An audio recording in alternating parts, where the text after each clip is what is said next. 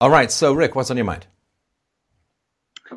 Well, as I said in my email, I'm a pretty isolated person, and that's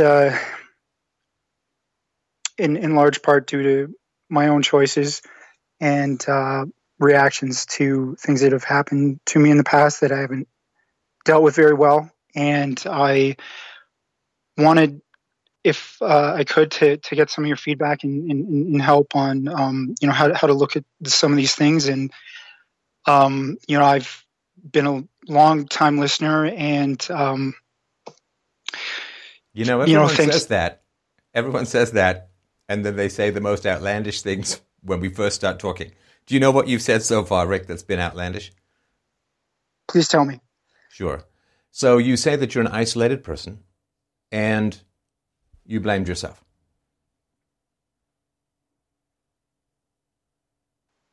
Well, I don't want to be the type of person that thinks of themselves as a victim and No, projects but you see, responsibility. hang on.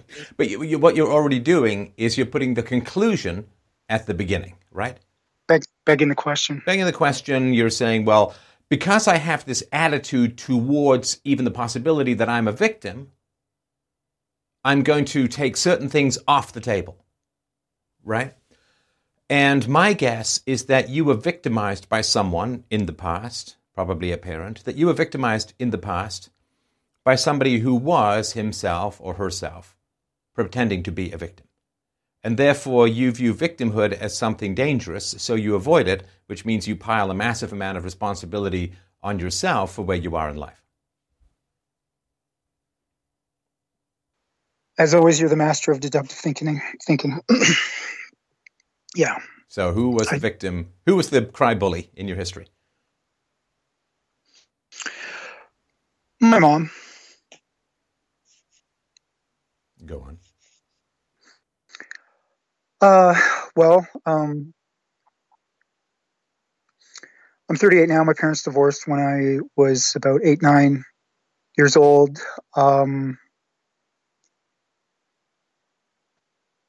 From what I know of that relationship and my understanding, she got involved in that marriage as a means of securing a kind of a safe, secure landing, as she started her life as an adult and got out of an alcoholic family life, living on a farm. Back where I'm from, I'm Canadian. I live out west, and I'm originally from the same province as where you're living right now, and I've lived out here for about 8 years. And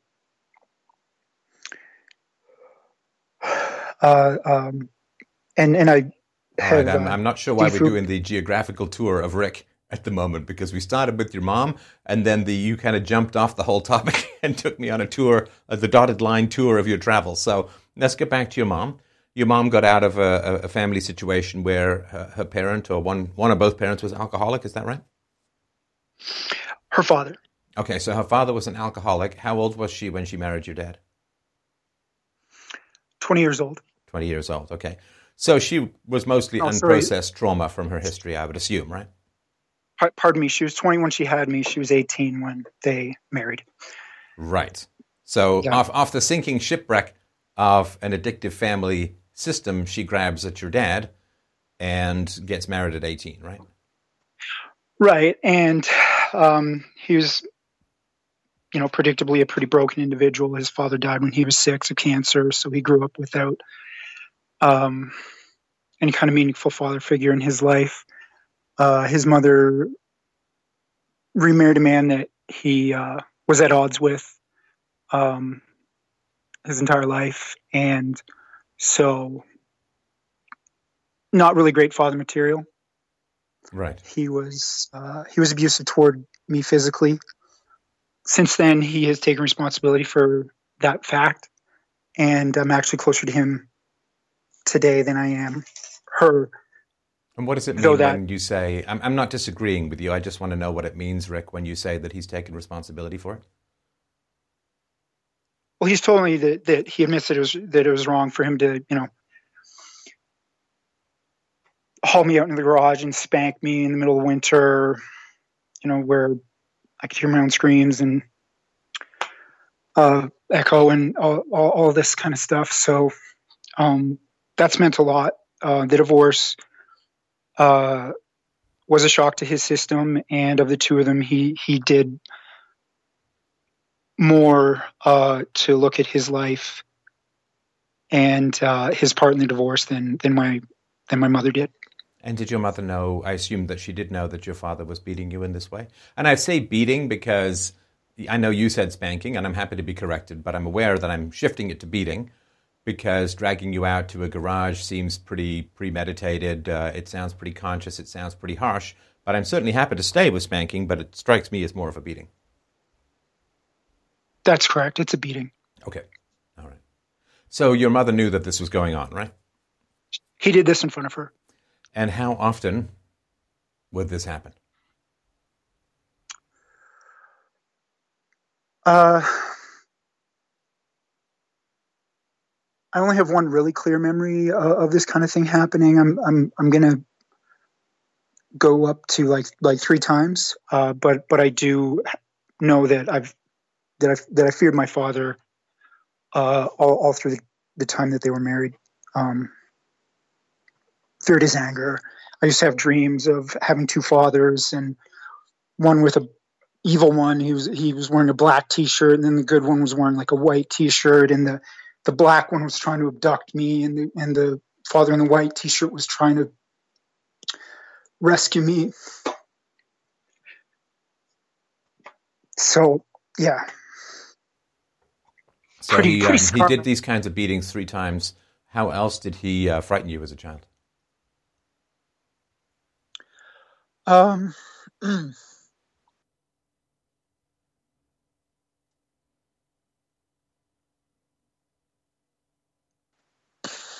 That's a good question. I mean, was he verbally abusive? Was he just kind of physically intimidating? Did he withdraw? Did he punish through silence? Intimidating. He certainly withdrawed and sort of like neglected emotionally. Like my mother would want him to engage with me more. He was and still is like a recreational hunter, and so she would kind of stick me with him while he would kind of take me out. We lived in a rural area at that time, and he had hunting dogs that he would take out in the pickup truck, and I would come with him. And this wasn't really time when we would like sit and talk or get to know one another. This was time just sort of like spent sitting in silence while he'd like release the dogs into the bush, and we'd listen for them to pick up on like a deer or something and start sort of like baying and chasing after the deer.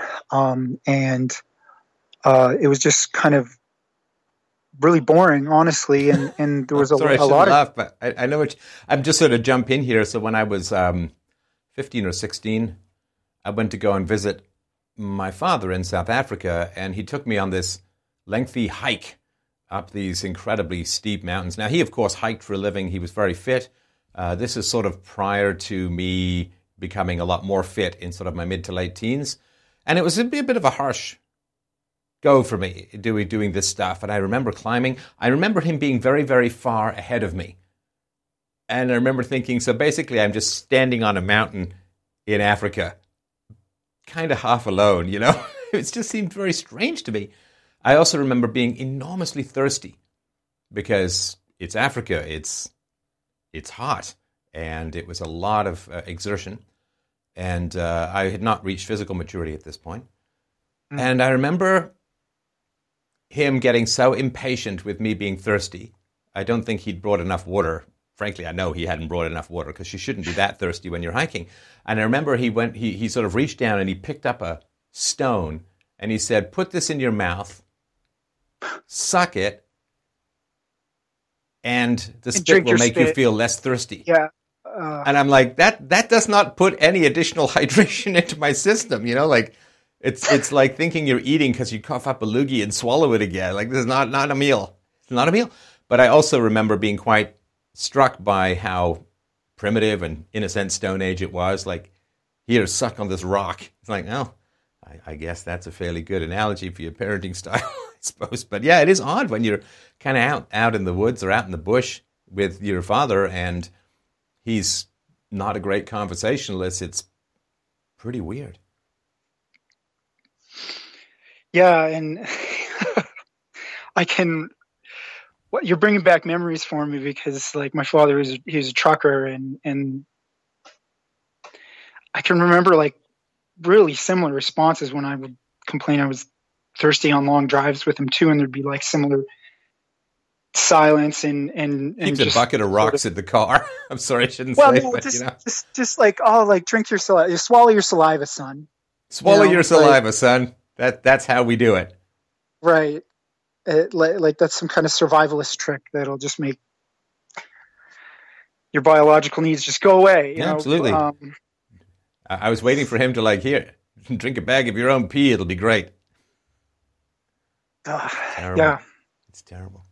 I mean, listen, I'm not on, you shouldn't coddle kids overly, and it's fine if they get tired and all that kind of stuff. But I didn't pack enough water, so suck on a rock. It's like, boy, Africa's beautiful. I'm not sure my relationship. He also had me up on his roof. He had I guess a garage or some sort of shed in the back, which had a corrugated iron roof that I was supposed to sand down and paint in this blinding hot sun. And I remember being up there. I remember having a little tinny radio, listening to it, just scrape, scrape, scrape, scrape, because you had to sand all the rust away before you could paint it and all that. And I remember the Joan Jett song Crimson and Clover coming on and really enjoying that song, but feeling a little bit like a coolie, feeling a little bit like a serf, like a sanding and scrubbing and painting kind of guy. And it just seemed kind of odd, like, I mean, here we are. You're in the house. And I'm sanding things on the roof, and I'm not sure we're bonding the way that we could. Right. Yeah. So, I mean, like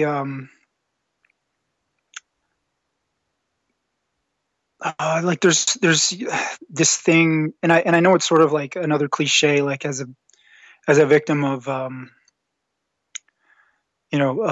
parental abuse, that like you want to defend your parents a little bit. No, you don't want to. They want you to. You don't want to at all. But it's necessary in order to maintain a relationship with dysfunctional people. You have to blame yourself because they can't accept self-criticism. Right? One of the basic tells of somebody who's really dysfunctional is they can't accept criticism, and I mean valid criticism, not like just abusive criticism or whatever. Right? And so when you're in a relationship with dysfunctional people, you have to take on all of the ownership for that dysfunction. Like, I remember having a girlfriend. I remember very clearly recognizing that moment when the relationship really began to tank, just recognizing that the only way I can continue in this relationship is that if I take blame for all of our conflicts. Like, that's the price I'll have to pay for continuing in this relationship, is that I will have to take the blame for all of our conflicts. It will always be my fault. It will always be my issue. It will either be what I said or the way I said it, whatever the hell that means, right? And there'll always be this magic gynocentric spell that will cast me down into the fiery pit of blame while she ascends to the fiery heaven of blamelessness. And I just remember thinking, okay, well, that's the price. To stay in this relationship, I got to take 100% because she couldn't handle any self-criticism. It's very strange. And just by the by, right, she was always nagging at me to keep things tidy, to tidy up, to keep things tidy, to tidy. I had to go and pick up something, I don't know, 6 or 12 months after we broke up, and she was still living in the place we were living in before. By God, it was a complete pigsty. I mean, it really was. It was a complete pigsty. And I was oh, okay, I think I get how this works now. It had nothing to do with her value for tidying. It was just a way to nag. But anyway, okay, so that probably is, it's not that you want to defend dysfunctional or abusive people. It's just that if you want to stay around them, you have to blame yourself and you have to exonerate them. Otherwise, if you bring rational criticisms to them, most times they will explode. They will. They're so fragile. They're kryptonite to themselves. They're hand grenades rolled into a tent, and they will simply freak out, and they will either verbally attack you, or they will withdraw, or they'll become hysterical, or they'll go stone cold, or whatever it is, right? So the price of being in a relationship, quote, relationship with dysfunctional people is you have to blame yourself for everything. So it's not your preference, it's just the requirement. Yeah. So, like, that's why I feel particularly blessed on the side of things with my father, that he does live in that reality that, like, now he's willing to say, oh God, like, I fucked up so bad. And I have, But I'm willing to have that. You have not internalized that, Rick. Because if you had, you wouldn't start off this conversation by blaming yourself for your isolation as an adult. Like, let me give you an example. Yeah. So let me say, let's just imagine this. Imagine that your father took you to live on a desert island when you were a baby, right? And on that desert island, you learned some skills, right? You learned how to climb coconut trees. You learned how to desalinate water. You learned how to skin muskrats or whatever the hell's living on the island. But what you didn't learn, say, was English. Right, maybe he was mute, maybe like some reason why you didn't learn English because you were living on this desert island, right? And then when you come back to civilization and someone says, well, why don't you know English? You would say, because I was raised on a desert island and I was not taught English, right? That would not be too complicated. You wouldn't say, well, I seem to have this weird inability with the English language, right? You would look at the causes as to why you don't speak English. And you would say, well, I was raised without speaking English on a desert island. I had no access to learning materials, so clearly I don't speak English, right? But if you say it's somehow, it's my fault that I don't speak English, so to speak, right? Then it would be that there's something that hasn't connected with your history, right?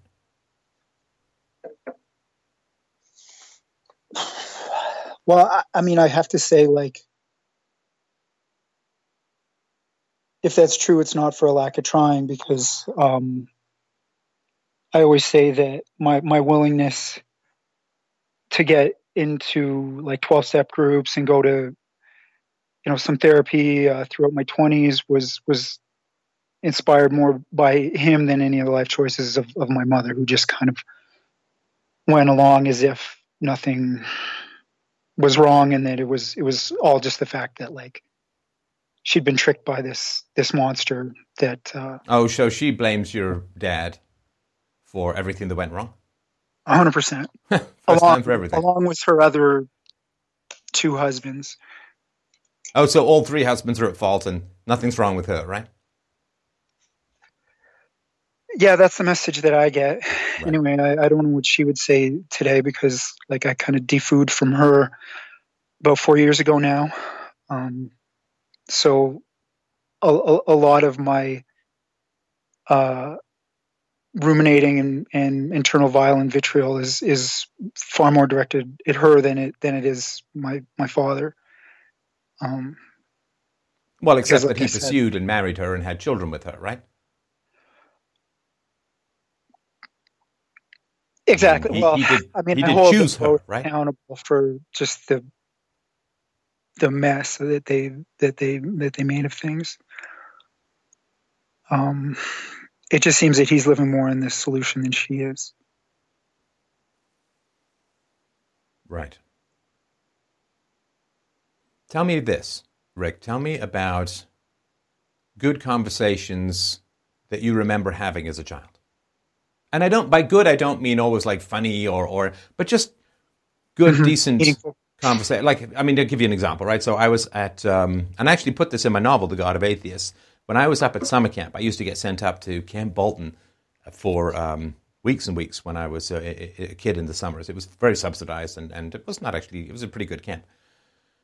But I actually became kind of friends with this camp counselor, and I wasn't much of a sleeper as a kid, so I'd sort of be out there, and I remember sitting out front of the cabin where all the other kids were sleeping in these bunk beds, and he was out there, and we were just chatting, just having a great conversation about life, We talked about God, and I do remember him telling me that everyone thinks that Frankenstein is the monster.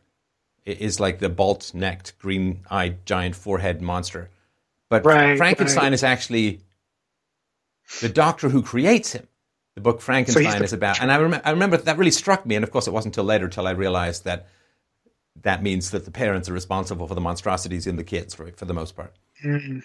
And so that's an example of a conversation that I clearly remember 40 years later. Do you have, and it's not the only one, it's just sort of one that pops to mind. Do you have memories of conversations that were good when you were a kid? Like wisdom imparted? Or anything. Yeah. Anything where it kind of flowed, it wasn't effortful, it wasn't challenging, and it wasn't where you were both talking about a video game you were playing at the same time, or a movie that you just saw, like something where there's a spontaneous generation and share of ideas that flows of its own accord. It doesn't have to necessarily be a big imparting of wisdom, but just a good conversation.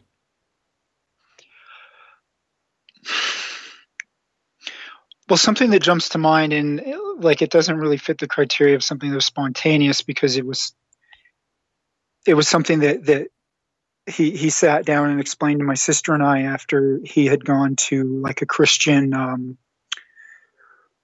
retreat weekend for divorcees. That I was about 10 years old. I think she would have been 8 by that time. They had been divorced for about 2 years, and he just all of a sudden, after having this like really healing experience, he just wanted to like explain his life to us. And that was where the whole bit where like he told me about growing up without a father and what it had meant to him that, you know, his dad had died. Like I didn't know his dad had died when he was that young, like 6 years old. Like I knew it's not the man that does it though. We are as mammals well able to process the inevitable vicissitudes and disasters of natural life, like cancers, getting hit by a bus or whatever it is. We can handle that. It's not the death that causes the trauma. It's whether the death is processed. It's whether the kid is allowed to grieve. It's like all of these things. It's not the natural disasters that beset the trauma. Yeah, it's what's done in the void. Yeah, that's right. Of that, yeah. And those conversations are just amazing. And good for your dad. My dad did that with me once too when we were on a bus from Toronto to Montreal. He told me about his life. There's an old Paul Simon song, Slip Sliding Away. It's got a great line about this. It's about people who just can't connect or whatever. And he says, I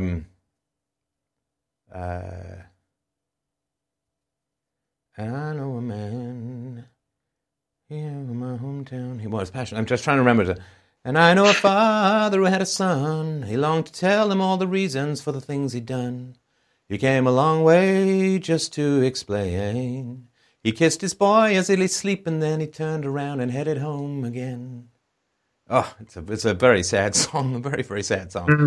And this unburdening of parents to their children, it can be a little selfish because it's usually not a two-way street. In other words, let me explain myself to you. Let me tell you all about my life. Yeah. But there's usually not that kind of, and now that I'm done, let me hear how this affected you. Right. I think that's true. I believe that weekend that he had gone on was the first time in his life that he had been able to have conversations like that. Right. And so he was kind of like a kid with a new toy. And I remember kind of describing this to a guy who had turned to as a mentor for a few years, and he said, like, that's a hell of a thing to talk with such a young kid about. Yeah. And that struck me as an odd response, because I thought my dad had done like a really great thing for me that day. 10 is young. 10 is damn young. Yeah. Yeah. Well, But I remember he would get relief out of that, right? So he would feel better telling you about that. And so it's still about him, right? And I know people who've gone to these kind of self-help seminars. So I used to write all these novels. I've written like 30 plays and stuff, right? And I had someone who went to one of these self-help seminars, and that person then came to my house at 1 o'clock. Well, not the house, the room I was in a house, when I was doing my master's degree. It came at 1 o'clock in the morning, pounding on the door. It's like, oh, Steph, I've never actually read your work. Like, give me a novel to read, right? I want to read your work. It's so important to you, and I've known you for years, and I've never read your... No, so I cracked open my book, Just Poor, and he was reading through it, and it's like, I really want to read your work. I want to talk to you about it, and that was it. Never happened again. We were up half the night. He was reading my work. Oh, this is fantastic. Oh, man, this is hilarious, or this is moving, or whatever. And then, boom, vanishes, goes, and that's pretty rough, right? I mean, so for him, it's like, oh, I feel better if I do this, without necessarily saying, okay, what's it like for my son, and is it going to be reciprocal? Or do I just get to blurp out all of the stuff that's troubling me, dump it in my kid, and then saunter off whistling?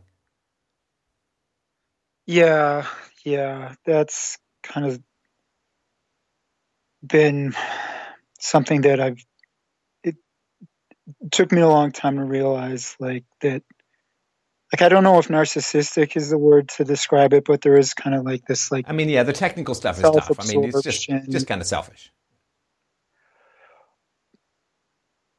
And that's what bothers me. Is it selfish, or is it just that, like, they can't wrap their mind around anybody else's feelings outside of their own? You just gave the definition of selfish. Except you said can't, right? Can't. No. I don't believe that's true. I don't believe that's true.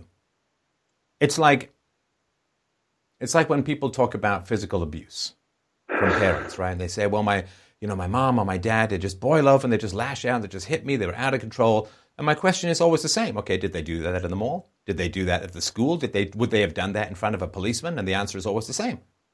Oh, God, no. My mom was sweet as sugar when we were out in public. Everyone thought she was like the coolest, greatest mom. I mean, when I went to boarding school at 6, she would come up and visit sometimes. She took me out for an afternoon. We had lunch. And then I was running around a water fountain, and I slipped and I fell in the water fountain. And I thought, oh, man, I'm going to get, like, beaten from here down to the end of the street, right? I was terrified. And my mom was like, oh, what a shame, no problem. We'll go and pick you up a shirt and some shorts, and we'll just put this stuff in a bag. She was perfectly reasonable. Why? I mean, if we'd have been home, I mean, as I've said before, when I was home playing with a friend and I put a cup of water on a bureau table in the house, and it left one of those little pale rings because there was some water soaked through the varnish or something like that. And I was literally beaten to within half an inch of my life. And why? What was the difference? Well, the difference was that there were people at the fountain where I fell in the water, but there was no one at home. So she could indulge in her rage and her viciousness at home when there were no witnesses. But when we were out in public, she was always incredibly charming. And everyone was like, oh, you look like you have such wonderful time with your kids. And she was like, oh, my God, But at home, it was a different matter, right? And so when you say, well, they're just unable, of course they're able to figure out what other people feel. Of course they are. I mean, if they have such an inability to read their environment, like let's say your dad's driving and a cop says, whoop, whoop, like pull over, right? What does he do? I don't know what he wants. I have no idea how to read this situation. Did he ever like laugh at a funeral scene in a movie? Did he ever, cry at a comedy? Of course he knew how to read people. Of course he did. It's just a matter of whether he bothered to do it with you. Or whether reading people and assessing the situation, is that for people who have potential power over him, which his children don't have, at least when they're children. So does he not indulge in reading other people with his kids because he has power over his kids? So why would he bother, right? The slave reads the mood of the master. The master doesn't read the mood of the slave, right?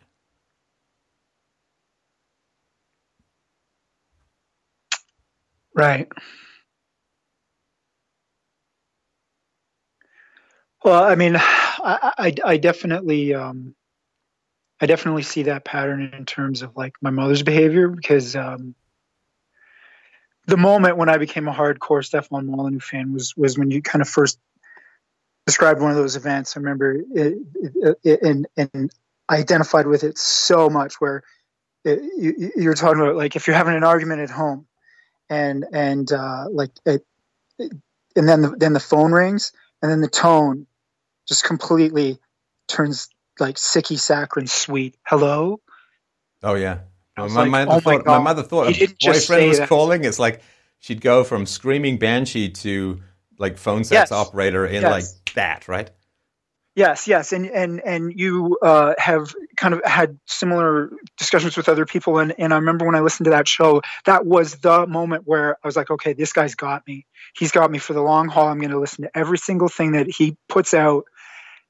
With like as soon as he puts it out, and he is so on to something, because like I tell you, Stefan, like I hit the real world, like I left home, and I just fell straight on my face. I just it was within like a few short years that like I had to go to therapy. And so like John Bradshaw was like a big deal. I was going to like Sex Addicts Anonymous meetings because I made the decision to give my virginity to a prostitute, and it was just a shit show. It was just everything was a mess. And what led up to that?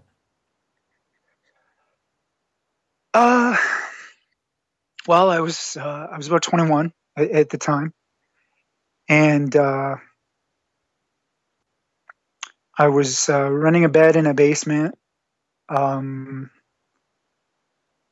There's some people who were like a friend of a friend. He was a young couple. I was working a job at a hog barn.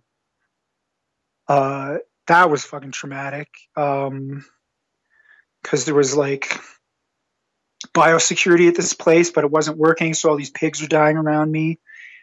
Like it was disgusting. Like they would prolapse anally, and then I would have to euthanize them and drive their dead bodies out in the snow to be picked up for protein processing. And it was just a fucking horror show, and filthy. And like that was how my adult life started. Boy, I get that's going to keep you away from bacon for a while.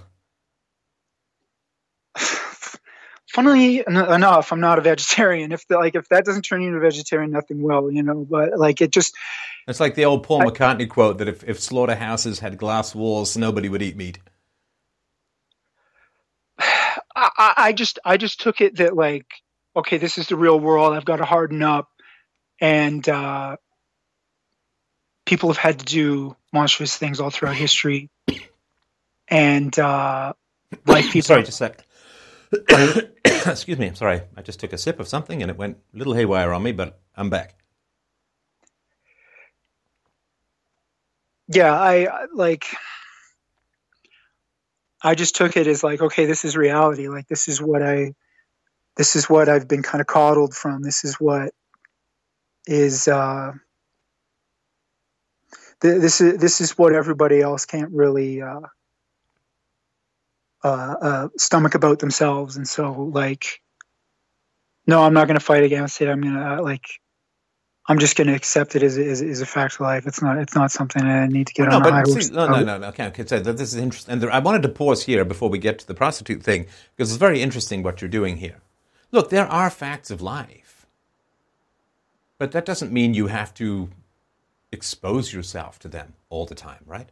I mean, it's a fact of life that countless babies get aborted. That doesn't mean that you have to go poking around in the medical waste, right? It's a fact of life that people die in car accidents. That doesn't mean you've got to cruise around looking for car accidents and then, stick your face in the broken windows, right? Right. So there are facts of life, but what's interesting here about this one, Rick, is that you were repulsed, but you ordered yourself to stay. And that's very interesting. And you converted it into a kind of virtue, right?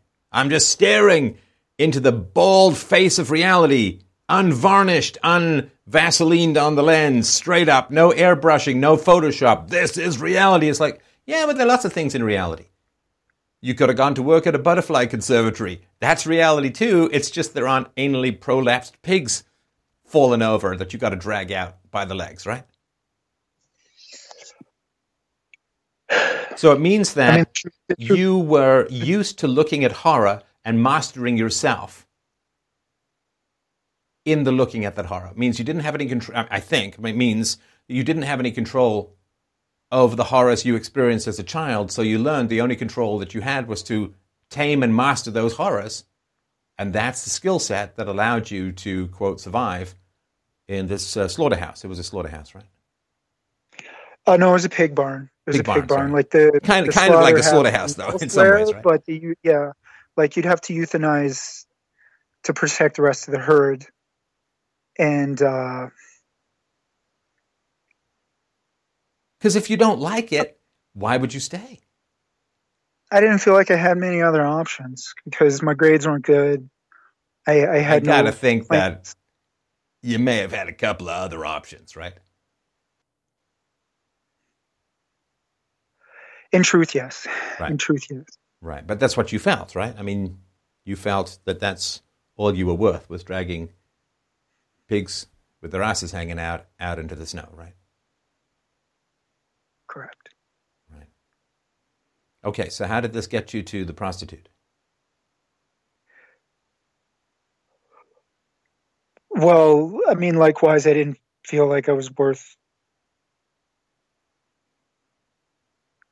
dating or anything else, No sex, right? Because you don't go to the prostitute for love. In fact, anybody who pretends... I talked to a guy once who went to a prostitute and tried to kiss her, and she's like, nope, that's not what I'm here for. Oh yeah, I've had that fucking experience a lot of times. I mean, some of them will, some of them won't. It's so goddamn dark. I can't believe this is my life. But was, right? Yes, I haven't done this for 4 months now, and I've had periods where it's been like years of going without that kind of transaction. But at that time, I remember I just I didn't want to be a virgin anymore, and I felt like if I just had, or I told myself, I rationalized that if I just have the experience, yeah, you prime the pump and just off we go, right? Right. That like part of my, I told myself that part of my problem, like talking to girls and things like that, was that I just didn't have the experience. I just hadn't, like, that if I can just kind of get over that hump, like I'll be able to tell myself that, like, all right, I've crossed that threshold, and that I can kind of keep it a secret for myself and go from there. And it was just this block or this thing that I said to myself, as long as I can just get past the first one, that'll give me some kind of like momentum, which it didn't. It gave me the opposite. And I was terrible. Immediately. It's terrible. And it I actually makes things much worse, right? Who is anywhere near where I was at that time, do not take that step, please. For any of your listeners, if I can be of any use in any measure, the way that all the other callers that have had the courage to call into you, like, don't take that step, people. What is it making you feel at the moment, Rick? Oh, it's just so fucking tragic, Stefan. Like, God damn it. It's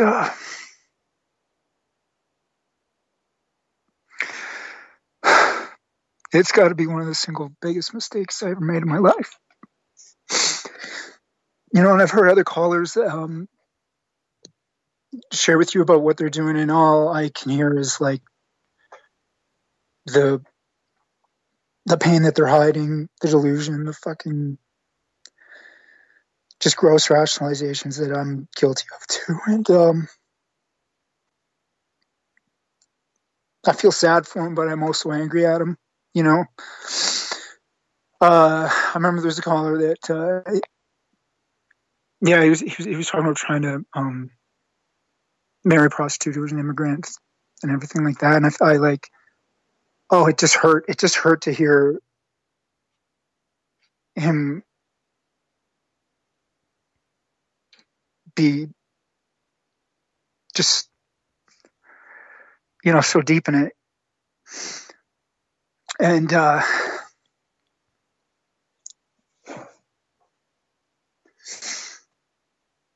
have to say, I have a lot of respect for you. Like, as a father, being willing to hear out somebody like that, not even willing to kind of confront that in an honest enough way to admit that they're making like pretty huge fucking mistakes themselves. But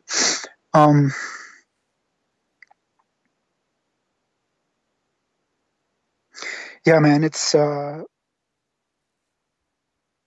don't know where to go from here, but like, yeah. Well, I'm curious why you're so horrified at something that happened 15 years ago where you were trying to make a good decision with no tutoring that I can see at all. Well, because of where it led me. No. But I mean, in terms of you were trying to make a good decision. You weren't, it wasn't like you saying, well, I don't want to go to work at the pig barn, so I'm going to go rob a bank, right? It wasn't that. You're like, okay, well, I'll just break the ice with regards to sex and maybe it'll get easier after that, right? I mean, it was a bad decision, but it wasn't a bad decision that without any feedback is completely stone obvious from the outset. Does that make sense? Oh, I felt like it was stone obvious that it was a stupid thing to do. Like No. If it was a stupid thing to do, you wouldn't have done it. So you had a reason. I mean, you had lust, of course, you're a young man. But you had a reason in your mind, which we talked about, you told me about, right? I'll just get through this and it'll get easier to talk to women. Maybe it's because I'm so obsessed with sex and so on, right? So you had a theory. And it wasn't like in Crime and Punishment, Raskolnikov has a theory that he can become a Napoleon by killing a pawnbroker and stealing her money and becoming powerful and using it for good. And right, he has a theory that involves murder. And that's a bad theory all round, right? Now, what you did was certainly not beneficial to you, but you're blaming yourself more than you're blaming your father for beating you, right? Like, how can you forgive your father for beating you, but not yourself for a non-obvious mistake? Why does your father get all of this forgiveness and reconciliation and you have a good relationship with your father, but you don't have a good relationship with 21-year-old Rick? I'm not sure what I'm missing here. You didn't beat a child. Well, for one garage. thing, You didn't beat a child in the garage. Father hasn't beaten any children since then. But like I, as a therapy exercise last year, and I did relapse after this. Like, but I was doing an inventory and going over my past and trying to make a tally over the last 17 years. And Stefan, I've gone back and made the mistake almost 100 times. Oh, you've been to prostitutes 100 times? If not more. Right. Okay, so that clarifies things. I appreciate that. That's the guilt. Yeah. Okay. All right. And Like you had a like theory at the beginning that it was going to be better for you. And that's what I cooked up. Yeah, It's I it's get not it. like And I was told what's the like that theory? this is Hang on. What's the theory about its effect now? the how am I looking at it at the fact that Yeah, like so you have everything we do we have an idea about, right? well the idea is that I've wasted my life, that I I'm on the edge of 40, and I have all this wreckage in my past, but somehow along with that, like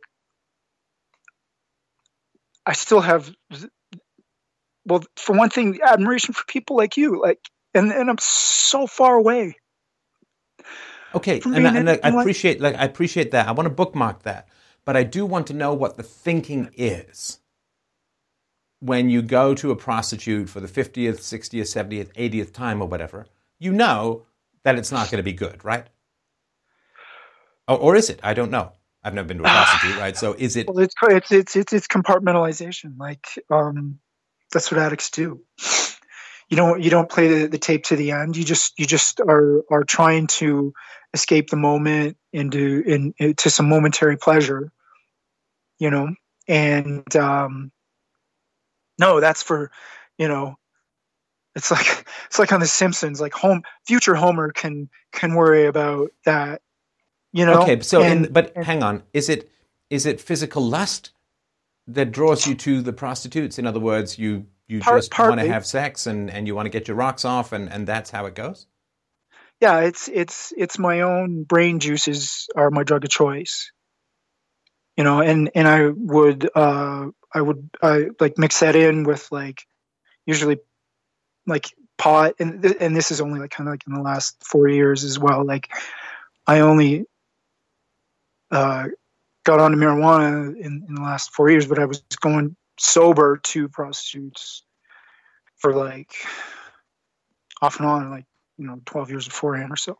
And so give me the, if you don't mind, just lift the lid on this sort of transaction. So give me the sort of soup to nuts when you decide to go and see a prostitute to the payment or the exit. How does that, and you can skip over all of the sexual details, but I'm just kind of curious how this process works. And there's a reason I'll ask for this. There is a reason Okay, I'm so the asking for ritual. this, which I'll say in a sec. Okay, so the ritual. Okay, so you get triggered. And they talk about this in like Patrick Carnes. He calls it the bubble. You go into this kind of twisted reality. It's like a bubble around your head. You're still seeing the world while you're looking through it, through this kind of. Okay, don't give me the abstract descriptions from other people. So you say you get triggered. So what does that mean? Like something triggers your physical lust? I mean, usually I'm frustrated with something, some relationship or whatever. But like the actual activities, you go online, you look at advertisements for girls who are posting. Presumably, they're posting themselves. They always say they're independent, but that can be true or not. We never know. I just, you know, I mean, today's day and age, you have like cell phones. You text back and forth. You establish price and place. They'll give you an approximate location to go to. You drive to that approximate location. They'll give you a specific address within the vicinity, and you go to a door. You knock on the door Wait, opens, and then you walk. what's the approximate location for? So I would assume usually so they can kind of scope you out and see if they really want to. The interesting thing about a lot of these ads is they'll say no blacks, no Arabs, and so for a working girl, those are sort of dangerous ethnicities that they don't want to have interactions with, and also to see if you're serious about it. One of the things I'm guilty of is texting multiple girls at a time, depending on who gets back to me first. Because if there's one thing about both Johns and working girls or service providers, is they're all addicts, right? And that means that they're flaky. So when you're triggered and you're craving and you want your drug, you want it as soon as possible. And so, like, you have a few ads or a few pictures that you really like, and you text them all, and then your brain sort of goes between like, okay, I can get to this one first, but that one looked better. Maybe I'll hold up for that one, but no, this one had a good price, and your brain is just fucking playing whack-a-mole between all these really petty things that you're trying to balance out all at the same time. And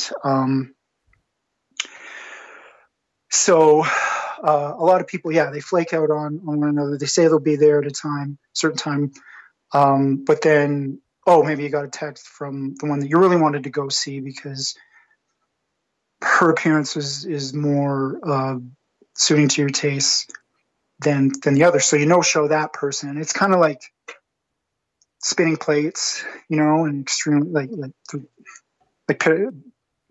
Rollo Tomassi talks about, like dating, spin plates and kind of date how women date, and it's a very accelerated, like, kind of low life version of that.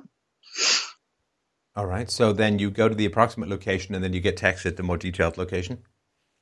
Yeah, it might be a hotel, it might be a condo, might be a high-rise building, could be in a good area, could be in a bad area, and those are all things that may or may not influence my decision to actually follow through with it. But yeah, that's okay. So then you go, you knock, and I assume that the woman is she there alone usually? Is there someone there to vet you, or? Normally she's alone. I mean, I'm in a. Yeah, I mean, if they're in a high rise, it's usually a good a good indication that it's the person in the picture, or at least somebody that resembles the person in the picture. I mean, a lot of these working girls, they won't necessarily post pictures of themselves in their own body, but like, especially if she has tattoos, they'll like have some like Instagram model who also has like full body tattoos or something like that. But like, they also have, to varying degrees, similar concerns about their own anonymity, and so there's things like that. I mean, if it is in a high rise, controlled access is usually a camera at the front of a building, and like they might have another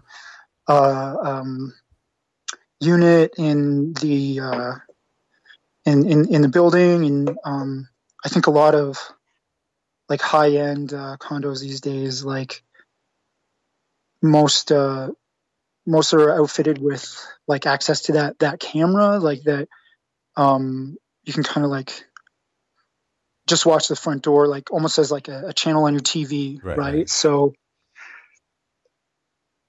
that might be one of like the shadiest things about this, because I never really know if anybody that I've gone to see it was really as independent as they said. Like, but the point is that they often say that because they know that like a lot of these beta male Johns are out there hoping that they're not, feeding into some kind of organized crime ring or something like that. And the truth is that we just never really know, And, yeah, but I mean, I would also guess then that there's footage of you going to these places that's kept in case you ever become prominent, right?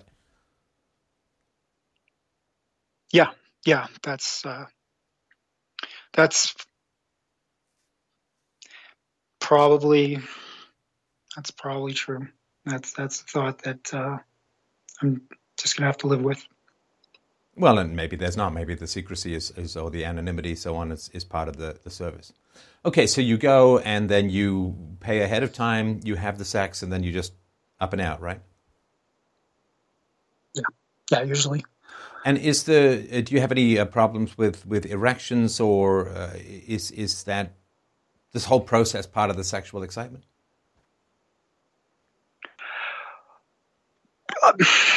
I mean, it depends where my physiology is at that time. Like,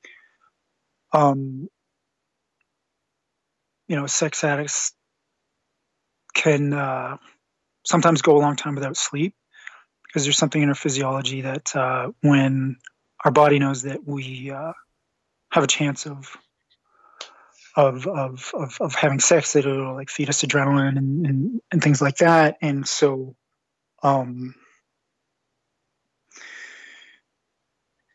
there's this sort of like weird kind of hormonal edging that'll go on, not just like the edging in when it comes to like uh trying to hold off like an orgasm, but also like like the sting-based tantric stuff. Yeah, okay. Yeah. So like part of the thrill that gets people hooked on this is the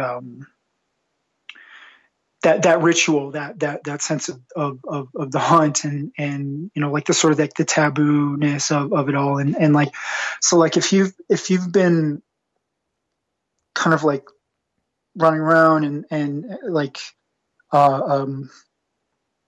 maybe like coming close one or two times to like actually following through on one of these appointments that you've claimed to have made, by the time you actually like go through with one, you might have been up for like more than 24 hours or something like this, like, so the actual sex might not even be that good in terms of like how you're able to perform, so to speak. But I mean, again, like the girl, she doesn't really care in most cases. She just kind of wants you to, maybe I'm thanking man, get out of my life, give me my money. And what does it run for this service? How much does it cost? Well, I mean, the going rate on this side of the country is usually about $300 an hour.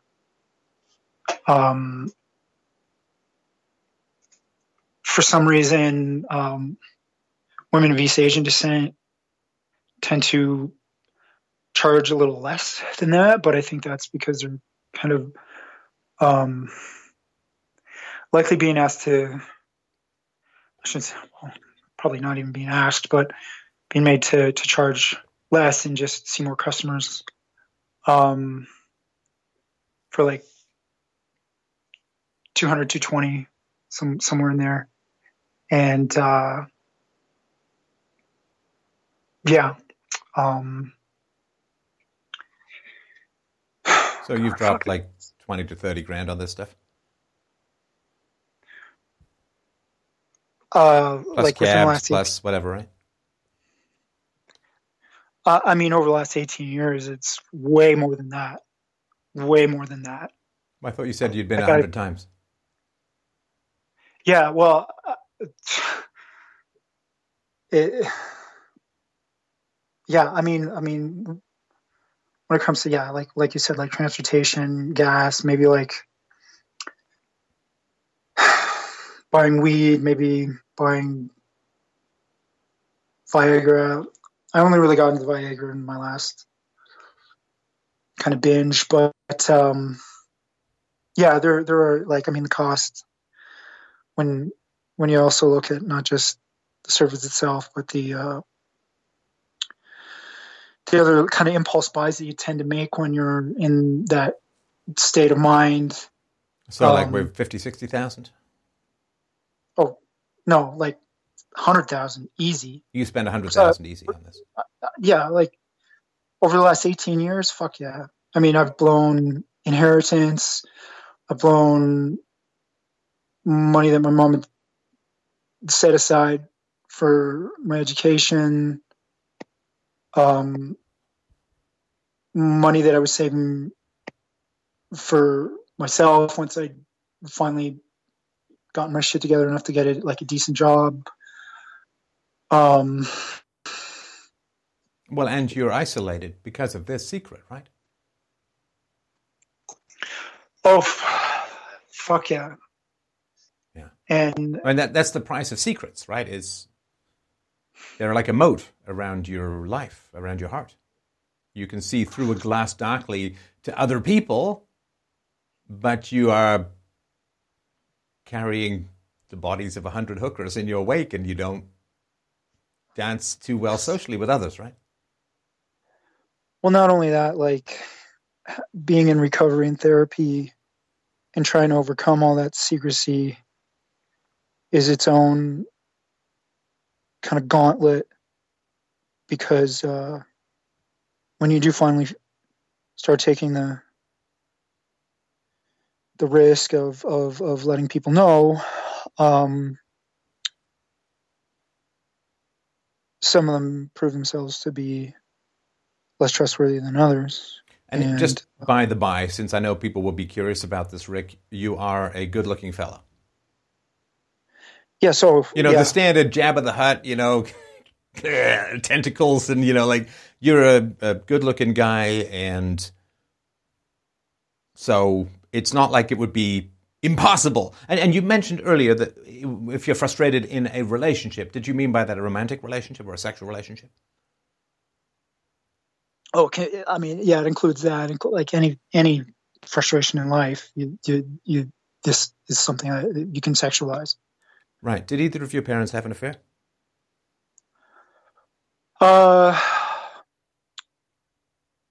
That's not something that they've disclosed to me. I mean, I've disclosed with them that I have this disease. Like I've told everybody in my family. All right, hang which on. Is so pretty did your mother work when you were growing up? Yeah, she worked at a bank all throughout my childhood until it merged with another major bank in Canada, and then she got bought out. Did you get exposed to pornography at a very young age?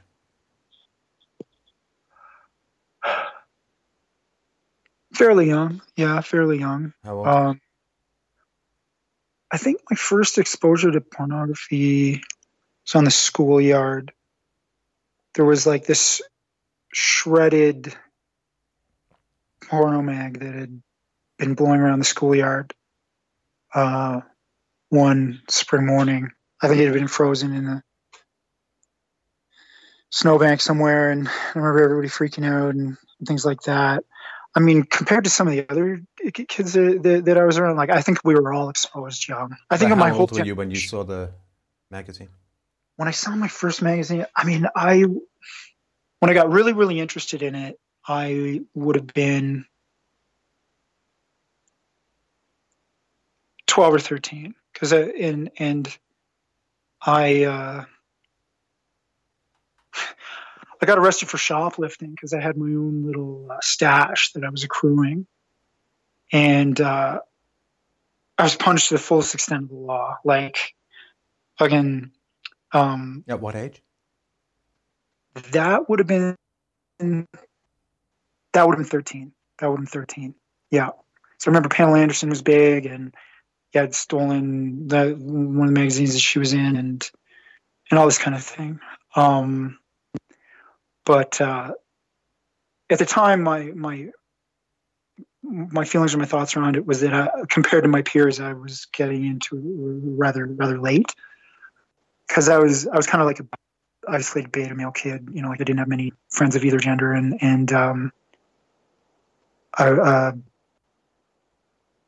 yeah, like and I wasn't. Did anything unusual happen when you were a child with regards to sexuality that you know of, that you saw or that you experienced or anything like that? No, I wasn't. I wasn't molested.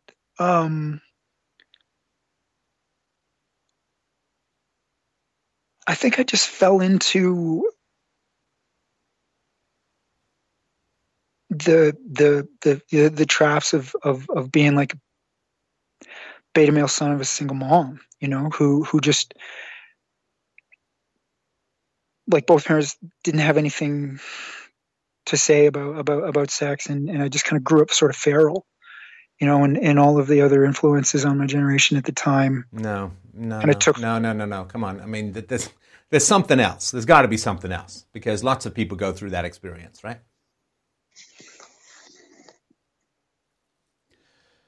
The question really is this for me, which is,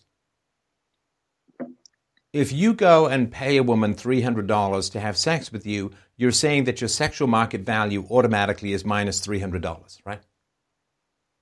Yeah. Naturally, right? Because sure. That's the economics of it, right? Sure. So you have to pay $300 for sexual access, which means that you view yourself as having negative sexual market value, right?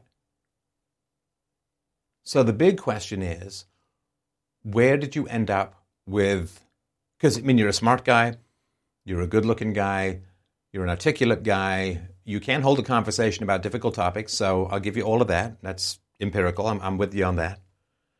But something happened wherein you said to yourself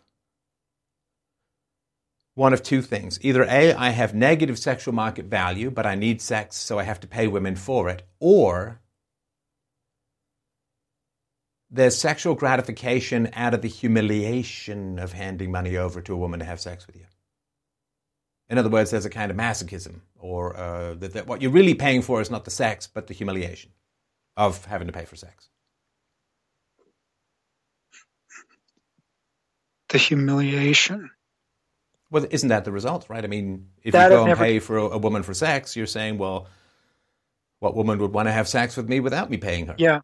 Yeah. So where does the humiliation, which is the end product of the addiction, right? Like the drunk who loses his family and his job, deep down doesn't think he deserves those things in the first place. The alcohol is just the methodology for getting rid of that which he does not feel he deserves, right?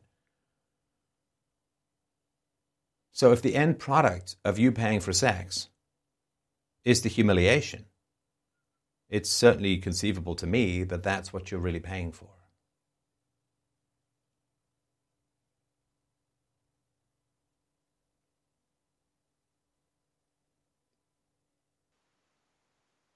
I mean, I'm at a loss. I could be wrong. Obviously, I'm just a guy talking here, but that's where my brain sort of goes. Transactionally speaking, that's where my brain goes. Honestly, I just wanted a woman to pay attention to me, and to let me touch her, because just women have always felt so goddamn far away. Okay, so no. So why do women feel far away to you?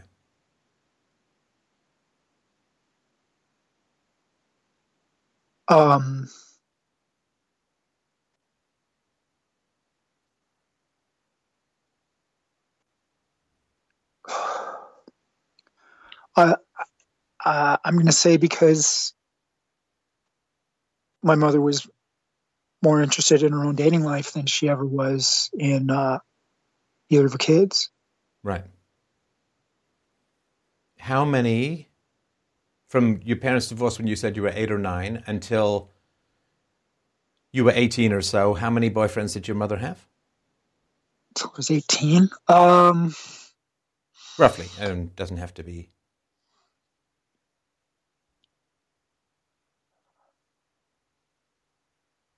Well, I mean, at least 4 boyfriends that I know of before. No, 5 boyfriends that I know of before she married her second husband. So she dated a bit, right? Not massively. It's not like a conveyor belt, Yeah, but she dated around, right? I have no clue what she was doing on the weekends when we were with my dad. Right. Okay, so now, Rick, here's the central question. Are you ready? Are you sitting comfortably? Oxygen masks may deploy from the ceiling right above you. Be sure to save yourself before anyone else in the room.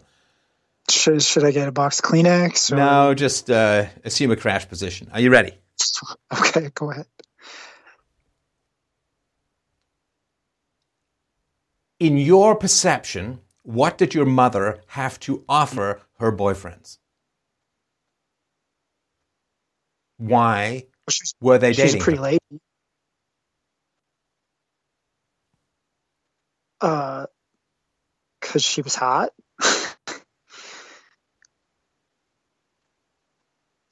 Anything else? Anything else? Was she a great cook? Was she a great conversationalist? Did she run a good household? Was she charitable? Was she wise? Was she knowledgeable? Was she caring? Was she thoughtful? Was she loving? Like, what other values than the eternal whole did she bring to the table?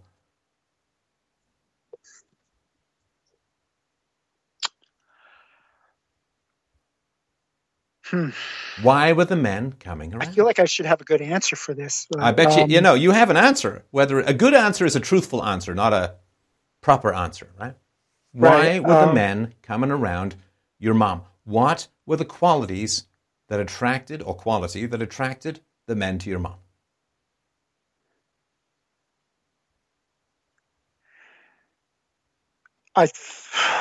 Well, I mean, for her second husband, I think he had a thing for white women.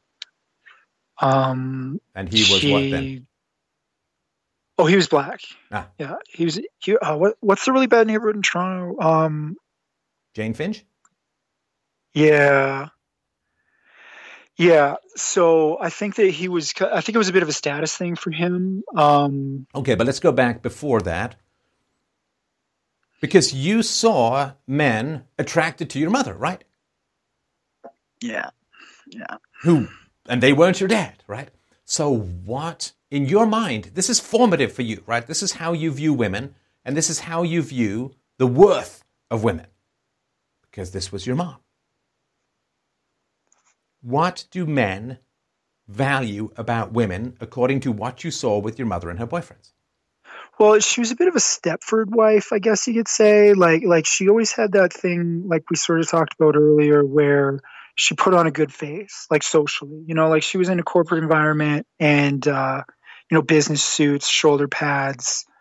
I mean, she didn't just look good, like physically, but like she put on. She looked classy, right? Yeah.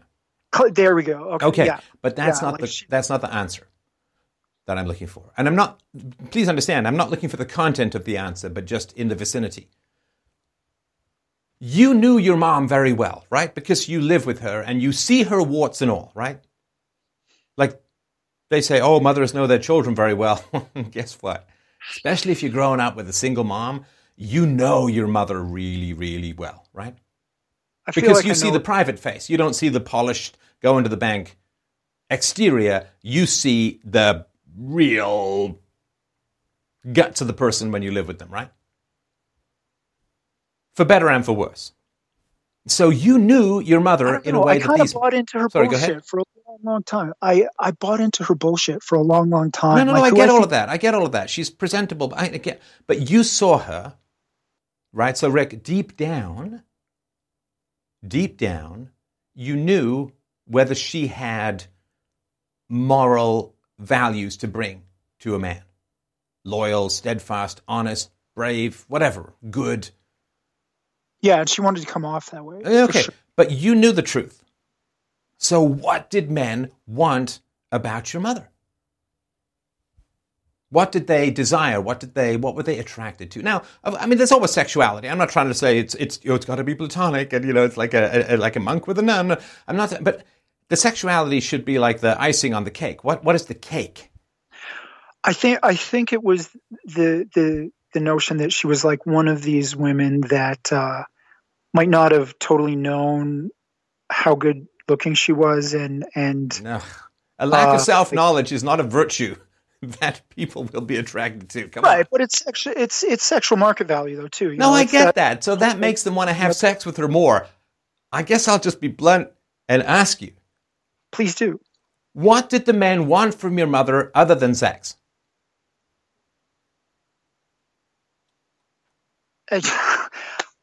I'm at a loss. Like, you'll have to ask them. Like, really, like, maybe I just can't put myself in the shoes of somebody who wants to fuck my mom, but like... No. I mean, other than sex, I said. Or I just can't put myself in the shoes of somebody who wants to attach emotionally. Because I really am trying not to attach emotionally. Okay, let me ask you this. What personal qualities did you admire or cherish about your mother that she had? Well, I thought that she was loyal. I thought that she was like a ride or die kind of woman. Okay, loyal, she divorced your dad. I don't know what ride or die means. Yeah, it's basically like a street term for like really loyal. For what? Like, it's like a street term for being like a really loyal woman. Like that's... Yeah, but like she divorced your dad, so I'm not sure where you get the loyalty thing from. Yeah. Well, I think that was sort of... I think I was deluded about like my mother's nature for a long time. Okay, honestly. But deep down, I'm talking to the Rick who was not deluded, who's in there, right? Uh-huh. Because when we see our moms and we see, hopefully, our fathers in the same household, we get a sense of the value that they bring to each other. Do they enjoy each other's company? Do they make each other laugh? Do they stand by each other in good times and in bad times? Like all of that stuff, right? So we know as we get older that our parents have sexual relationships, and that's why we're here, and there's nothing wrong with that. It's perfectly healthy. It's nice and good. But there's no way that sex can sustain a relationship. Okay. Well, I think that the fact that she would look past things, the fact that she would delude herself about who she was with. So she has low standards and she lies to herself. Yeah. Oh, totally. Come on, man. So, okay, did she have anything to offer these men in terms of personal qualities outside of sexual access? Yeah, like she would flatter their ego. She would flatter their ego, and she would expect the same in return. So she was manipulative. Oh, yeah. All right. Yeah. So why would the men put up with the manipulation? Well, eventually they didn't, right? Eventually they went away and left us. Right.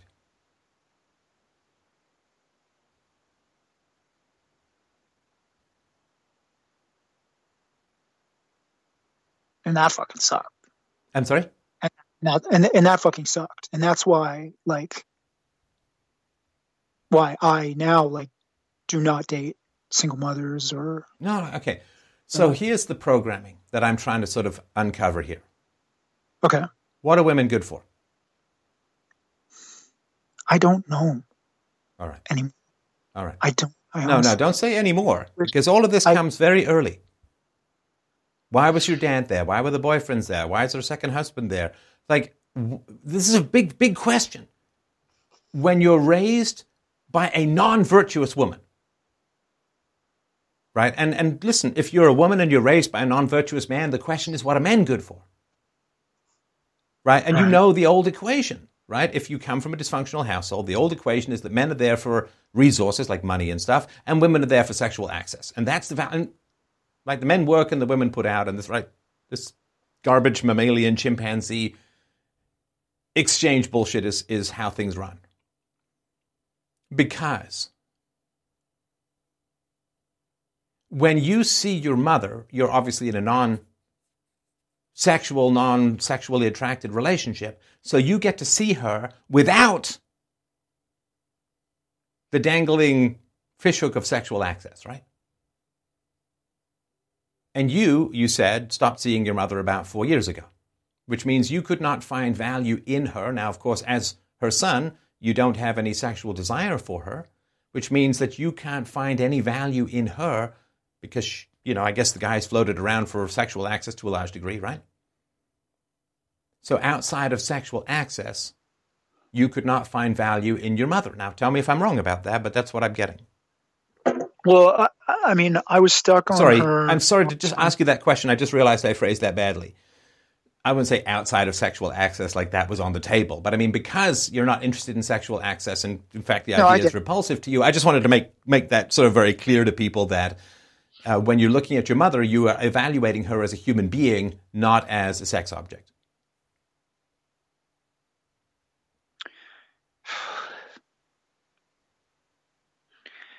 I mean, I don't know if this is what you're looking for, but like I know that looking back, her approval meant a whole lot to me, and that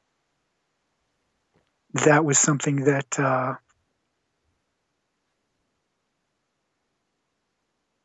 I've thought about. This is why I've like underachieved in a lot of areas, like because it made me sort of like ready to hop back to the rescue when things would go wrong with one of these guys. Oh, with your mom? And I was, yeah. Like, she would always get like a lot more interested in her relationship with me when her love life was on the rocks. Like, I remember vividly, like a period I understand now was when her marriage with my father would have been in the decline, and that was when like we would have these like long cuddle sessions in front of the fireplace late at night before she put me to bed, and that all went away as soon as I entered adolescence. You know, That's not too bad, actually. I mean, that kind of should go I know, away but when it's you enter still like adolescence. emotional. It's still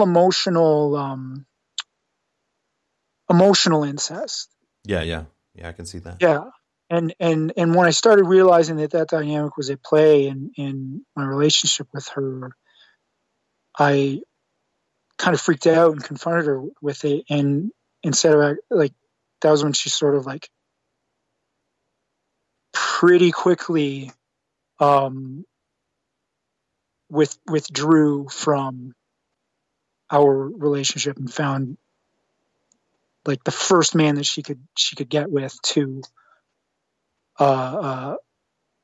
like move in with, build a house, start a business. And that's always been her like Okay, her so pattern. let me just ask you this then. Have you ever met a woman who provided value to you, significant value to you, outside of sexual access? Well, when I have had girlfriends, like the value is that they raise my self-esteem. I feel better about myself when I have a girlfriend. How did they do that? Well, again, it's social value, it's social evidence. No, that's finding approval from others, not value in the women right. themselves. Exactly. Okay, so value in the woman herself outside of sexual access. What have you seen? Like, what do I look for in a woman? Have you met a woman in your life who's given you significant value outside of potential sexual access or sexual access?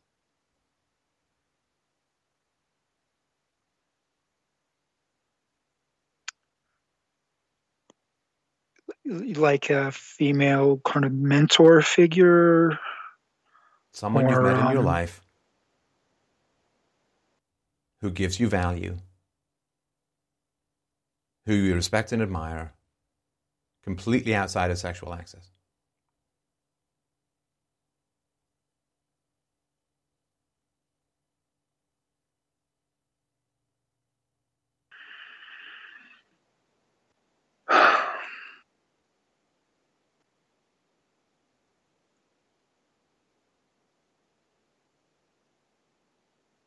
I've tried.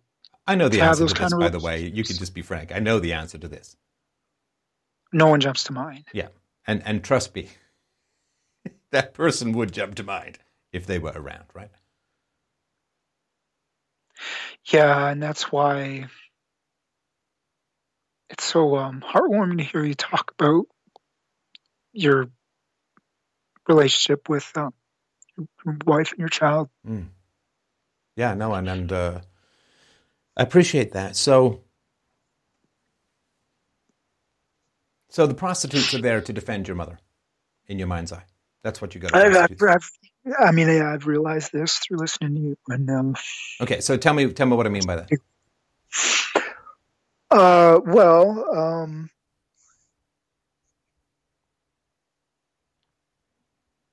It's like on other calls where you've talked to men who've had similar experiences where if I were to bring someone home that was like more healthy than she was, my mother would find that woman a threat.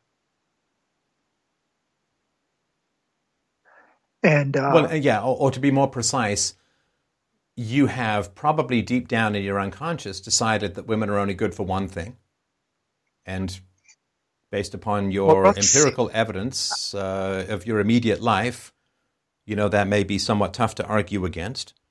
So if you believe that women are only good for one thing based upon who you grew up with and who you've experienced and who you've seen, then you're not challenging that by going to prostitutes, right? Because you're just using them for one thing. And if that's in your mind, all women are good for, then that's there to protect. You're there to protect your view of your mother, not to protect your mother directly. You're there to protect your view of your mother. If you then were to find on myself, really. I'm sorry? Well, I'm also there to protect myself. Like, I feel for me, God, no. What are you, crazy? if, Are you fucking nuts? You go to prostitutes to protect yourself? Don't even try and slip that little hockey puck past me, my friend. Don't even fucking try. oh, I know it's No, totally no, no. It's irrational. dangerous. You understand? You can get Yes, killed. You can get robbed. You could meet Cardi B a couple of years ago. It could be any number of things going down, right? You could get blackmailed. You could get STDs. You could get God knows what. Someone could get pregnant, right? Are you kidding me? No, no, no, no. Off the table. Do not think that this is to protect yourself. Way off the table. Putting that's you in not massive the danger. that's not the adult Patrick saying that though. Like I like for me, it's like it's the it's not that women are only good for one thing. It's that like it's that women are only safe for one thing, emotionally speaking, because there's nothing worse than rejection. It's like There's nothing worse than what? rejection. It's like fuck all that other shit. Life is dangerous to start with, but like being rejected and alone after you've actually attached to someone long term. Like I was listening to like there's a guy who has a great show um, for divorcees on YouTube, and he was saying that that divorce is it's a wound that you just learn to live with. You know, you just have a limp forever. And I mean, I saw my father go through that. You know, and like he told me one time that like he went to such a dark place. He talked to my uncle, his brother-in-law, who's also a hunter at one point, and said, "Hey, I need to give you my guns." Because that lead is looking pretty tasty Because I'm right about going now, down a right? dark path here. Yeah, and it's funny. He actually, way back in the day, he told me a story that like he was really upset because he'd called some radio talk show when he was on the road listening to AM radio one day, and he was angry at the host because the host had like replayed him sharing his experience with that, and then after like they'd hung up and the host was like, "Oh, that's really scary," and my dad took it like, "Oh, I'm a scary person," whereas he felt really proud that he'd taken that step to like remove the option of doing something heinous. Yeah, no, I mean, And the scary thing is not that your dad's scary, but that what divorce can do, especially divorce from a woman like your mom. All right, so let's get... You have sexual needs, you have sexual desires, you're a healthy man. And you can get those sexual desires met within a stable, pair-bonded, loving, virtuous relationship. But that would cause you great anxiety, right? oh yeah, And the reason it would cause you great anxiety is because it goes against everything that you saw, or a lot of what you saw growing up, right? Which is that men are only attracted to women in this world because of sexual access. The women have nothing else to bring to the table in this view other than sexual access, right?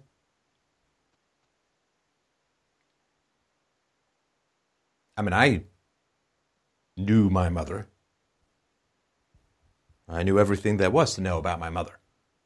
And I saw these guys sniffing around her because she was pretty and she was thin. So all these guys sniffing around her. And as the often single son of a single mom, you see all these guys sniffing around, you know she's not a quality person. You know that she's abusive. You know she's manipulative. You know she's false. And all these guys sniffing around. Why? Why are they sniffing around? For sexual access. That's all. That's all. And that is a very tough template to start off life with. Right? Because what you want to see is you want to see a healthy, happy mother and father. You want to see them being affectionate, hugging and kissing and all of that. Right? And then as you get older, you understand, okay, well, sex is part of their relationship, but it's only good because they enjoy each other's company and they love each other and they respect each other and admire each other and all that, right? Because of the virtues they manifest. And that way you can grow up and you can look for good women, good men to pair bond with, right? But if you grow up knowing the truth about your mother's character, the truth about your mother's nature, and you see all of these hound dogs sniffing around her scent, you know what they're there for. And you kind of want to say to her, look, she's not a good person. You want to say to them, you want to say to these men, right? What are you doing? She's not a good person. Oh, she's hot. She's high status. She's whatever, right? And you realize that women in this context, with these men, they don't need to be good. They just need to spread them. Or the reasonable expectation thereof, right? I'm not sure if that describes it, Stefan. Like, honestly, I think that way now. But for me, like a lot of the kind of pain and confusion that I've gone through was that I had this kind of like Disneyfication or whatever, like that there is like this dressing up of the motives, like nobilizing. No, come on. No, I don't have time for this. I don't. Life is short. Okay, so, Rick, did your father beat you? Yeah. Did your father beat you in front of your mother? Yeah. Did your mother do anything to stop him? She divorced him. Did she divorce him because he was beating you? She would say so, yes. What do you think? Did she try and stop him in the moment? Yeah. And what did she do in the moment?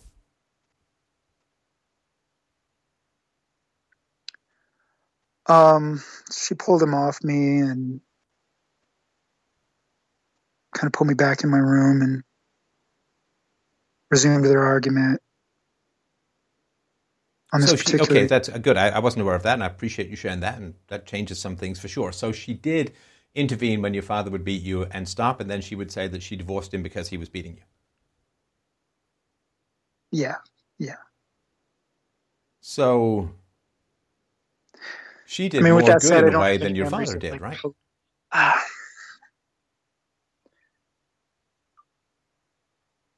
think my resentments toward her since then stem more from the fact that like she would put attention toward... That she did what? That she put...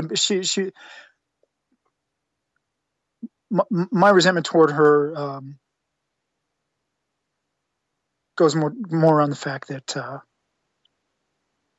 her priorities were on the man that she was dating more than figuring out how to be a parent for me or finding a decent man that actually wanted to be a stepfather. And how old were you when she got remarried?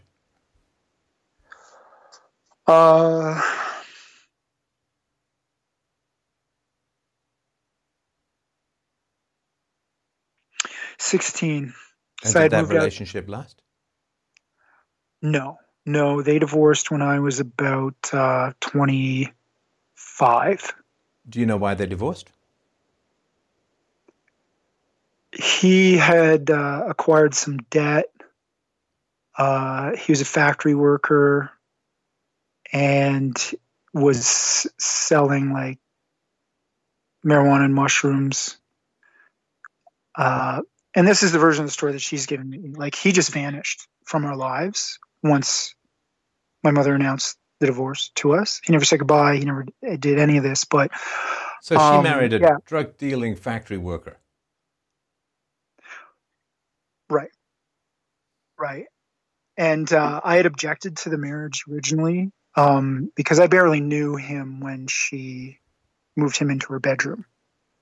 He actually lived with his first wife around the corner from us, and they were living common law for the sake of his daughter. And so for some reason, she thought it was a great idea to get this guy involved in our life. And there was always this weird tension when, say, like, his ex-wife would, like, walk around the block and we'd be doing, like, yard work in front of the house, like mowing the lawn and stuff. And she would have a guy that she was dating, and then, like, this is a shit show. It's just weird bullcrap. You know what I mean? I like how you go from shit show to bullcrap. There's the non-family friendly part of the sentence, and then the family friendly part of the sentence. I'm sorry, that was a little funny. All right. Yeah, like. And so she moved this guy in before they got married, right? Yeah. And did she talk to you about this, or ask you, or did you have any say No, or she just input? announced it. Yeah, she just announced it. That's always been her. That's always been her style. Like, she just woke us up. Like, when it came to my father, we just woke up one morning. She told my sister and I to come into the living room. Real solemn atmosphere. I've got to tell you, kids, your father's not gonna be living with us anymore. And it's like, just like, I didn't even know what divorce was before that morning, right? And then later on, we're moving houses. We're moving from the countryside into city. Later on, okay. Now hang on. But when the guy moved in, the factory worker moved in, you were not consulted, and they were not married as yet, right? No. He was just living in her bedroom. I'd met him. I knew that he was a guy that she would see on the weekends that we were with my dad. But yeah, she sort of announced, like, okay, later next week, he's with us now, kind of thing. And like, I was familiar with him, but it was okay. So it's all about her needs and her preferences, right? Exactly. So you don't have a say. It's all about her needs and what she wants, right? Totally. Now you understand. That's what you do with prostitutes, right? They don't have a say. It's your needs and your preferences. Because you got the money.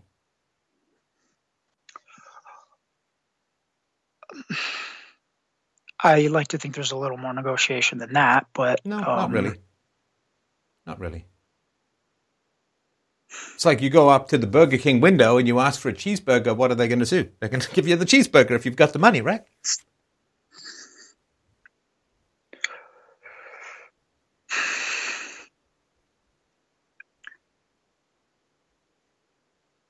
Okay. I won't dodge that. I'll take that one. No. If it doesn't fit, man, you feel free to push back as hard as you want. I'm just theorizing here. I know what I do is fucking horrible. You know? No. Forget the judgment. See, you want the horrible. That's why you do it. So this self-flagellation is just feeding the beast. You understand, right? Self-flagellation is just feeding the beast if that's what the beast is for. I'm so terrible. I'm so horrible. Yeah, okay. Well, let's just put it this way. It's not going to get you what you want in life, right? What am I supposed to say? Like, it's not a healthy thing. But if you're in it to self-flagellate, if you're in it to punish yourself, then getting mad at yourself only makes it worse. You understand?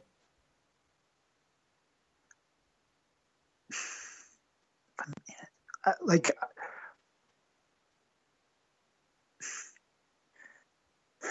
The point is to understand what drives it, not to just judge.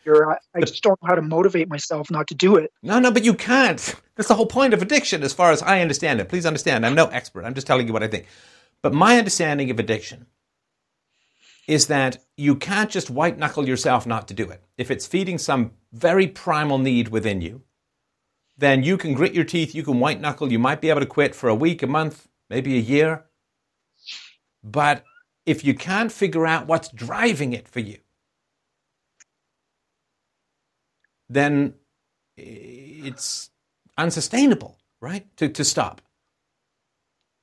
Like, in other words, you can will to not eat for a week if you want, if you're paid $1 million to not eat for a week or whatever it is, right? I mean, a day or whatever it is, right?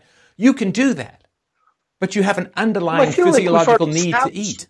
I do it. I'm sorry? I feel like we've already established why I do it. Like, it's because, like real vulnerability and intimacy with women is goddamn terrifying for me.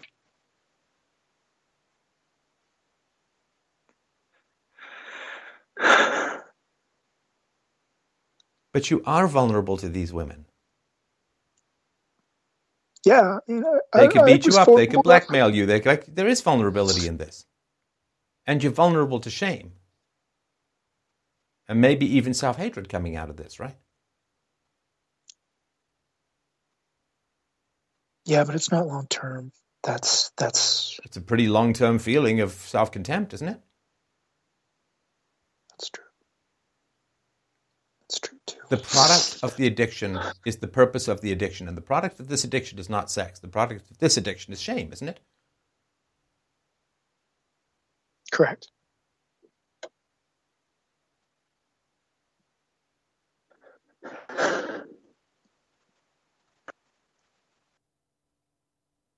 Okay, let me ask you this. The men who dated your mother, do you think that they were honest with themselves about why they were dating her?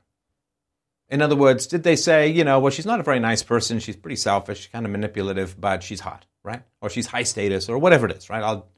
Or do you think that they imagined all of these virtues in her that allowed them to overlook her personality flaws?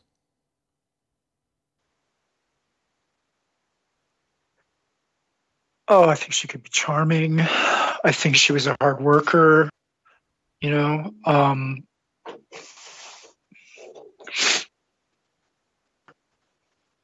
think that as they got to know her, like, that kind of stuff came out. So they didn't track her. Sorry, they didn't track her negative emotional characteristics, right? They accumulated after the charm wore off, and then they just eventually had to bail, right? Or did bail. Yeah, I don't think these were really deep thinkers here, Stefan. Well, the drug dealing factory worker, I'm sure, was not in that category.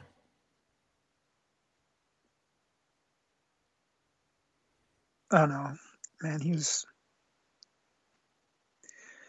Anyway. And when did you last go?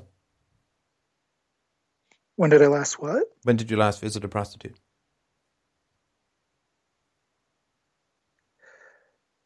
About 4 months ago.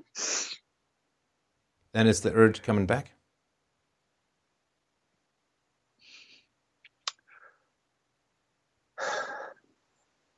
Yeah, I mean, it's... I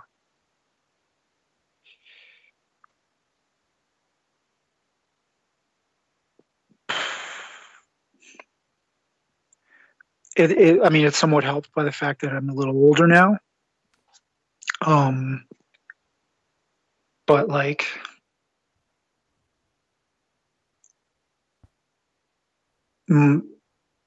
it's weird because I want to at least try to take care of my health and work out and things. That means increasing my testosterone and you abstain from alcohol, you abstain from weed, you get better sleep, your body starts repairing itself, and just your physiology, And where would you like to be? What's your ideal life 5 years from now?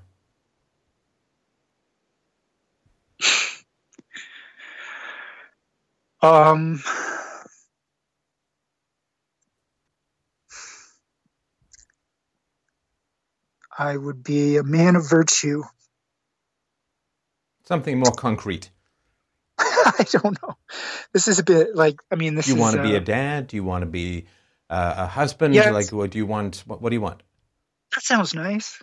Yeah. You sound like you've never thought of. Yeah, I guess I could go to China. What do you mean? I mean, is that good for No, you? yeah. Is that? You know, yeah, those are things that like I aspire to. Now, what happens? That's right. What? Hang on. But what happens to you emotionally? Let's say that you meet a woman tomorrow. Like we have this conversation. You maybe see some things, and you see some woman tomorrow, and she's a great woman.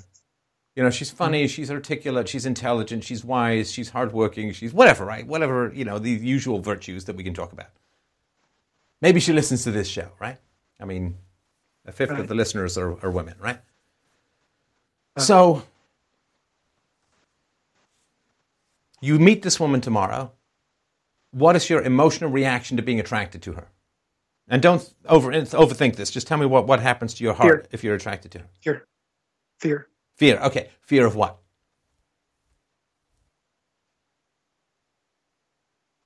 Being rejected? Rejection. Being rejected. Rejection. Okay. Yeah.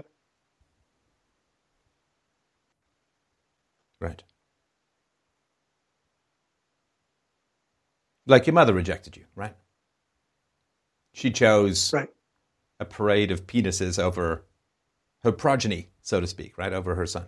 Oh, fuck yeah. I mean, she told me about her fourth marriage via text message. Oh, she's up to 4 now? Yeah, oh yeah. Yeah. Right. Yeah, she's married to No, I don't even want to know. I don't even want to know. I assume it's just some other garbage human. But so here's the thing. The big perspective is this. That you are living this rejection every day. Yes. So you've not solved the problem of being rejected. You understand, right? Because you live this rejection every day. You reject your life, you reject your happiness, you reject your virtue, you reject your self-control, you humiliate yourself, you act in ways that cause you to feel some level of self-contempt and so on, right? So you already are experiencing this rejection on a perpetual basis. You have nothing to lose from aiming higher. What are you going to do? Feel rejected? You understand? You're living that anyway.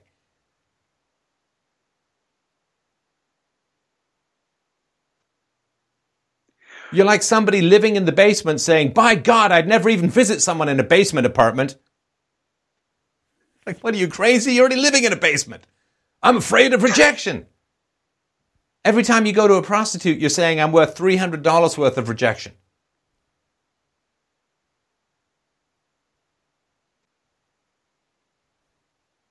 You're paying for rejection. You're paying for sex. You're paying for rejection. What did you sell me earlier? You said they want a man bang, thank you, mom, get out of my life. That's what they want, right? They want you gone. Right? So you're paying them to want you gone, is partly, right? So you already living perpetual rejection. So the idea that you'd be afraid of rejection would be like me putting out a video saying, God, I hope I don't become bald. You understand? Well, here's the weird part, though, too, is because so are they. I'm sorry? So are they. Well, I mean, it's a matter of meeting like. Oh, for God's sakes, man, please don't tell me we're going to talk about the prostitutes now. We're talking about you. Don't start to drag me off to the female perspective, because that's just your mom talking, all right? Well, you got to think about the women's perspective. No focusing on Rick. We got to focus on the women. No. You went, okay. All right? You're right. I get all that, but I'm not talking to them. I'm talking to you.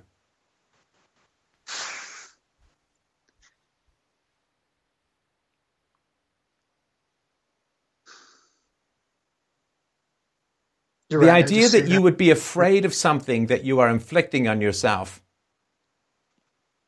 so repetitively, you understand, from the outside, it doesn't look particularly grounded. It's because it's not. It's not, right? It's not. Okay. So you got to recognize that you've been living your worst fear of rejection probably since you were 8 or 9. And you're also mirroring your father's fear of rejection, where the divorce had him thinking about sucking a shotgun, right? Or worse. Or worse. Worse. What's worse? Oh, don't even answer that. I don't even want to know. But okay. It's only so much I can take on a full stomach. All right. So this rejection shit, the way to solve it is actually quite simple. A fear of rejection without evaluation just makes you paranoid. In other words, if anyone rejects me, that's terrible, gives the most power to the worst people in your life, in your environment, right? So I dated a lot when I was younger, but there were some women who wouldn't go out with me, right? Would say no, or would give me one of these, well, maybe we can all go out as a group, kind of stuff, right? Mm-hmm. And I mean, yeah, so, you could say, you have to really basically say, well, is she such a great person and I'm such a bad person that that's why she's not going out with me? And, I've told the story, but it was years ago. So I was interested in a yoga teacher. I was taking yoga. And I'd sit and chat with her after class, and we'd exchange stories and all that. But I could never quite get her to do anything sort of outside of class. And that, you sort of put out these little feelers and, I like this Starbucks is really cool. And if she says, oh yeah, maybe we could drop past there or something like that, right? So I was never able to, I'm going to say close the deal because that sounds very crass, but I was never able to get her to I didn't actually end up asking her because I kind of got that it was going to be a negative, right? Anyway, so it doesn't really matter. At some point after I'd ended up going out with someone else, there was some guy in the gym who was saying how he was banging the yoga teacher, right? And he was a good-looking guy, lean and tall and, all that kind of stuff, right? And this is a long time ago. But anyway, so I'm like... It still burns your ass. I'm sorry? Oh, no, it's stuff like that that would always burn my ass. No, but here's the thing, right? So it was a great relief for me. It's because, I'm a good guy. I'm a great dad. I'm a good husband. I'm a good partner. I'm a great guy. And this yoga teacher, she didn't want to go out with me because she wanted to go out with the guy who would brag about banging her in the locker room. 2 fucking strangers. Yuck. What a huge relief that was for me. Do you get what I mean? Dodged a bullet. Yeah. Or okay, so this is where she is. She doesn't want to go out with a quality guy. She wants to go out with some bragging, strutting, balls-brained idiot who brags to strangers about nailing her. I mean, come on. What a relief. So judge the people who are rejecting you. Your mother rejected you because she was a bitch. Selfish, entitled, manipulative, narcissistic, you name it. As far as I can see from what you've told me. Right. Oh no, I was rejected by a shitty person. What does that say about you? You think this makes you worse than shitty and that's what you're acting out? No. You were rejected by a shitty person. Why? Because you're a good person.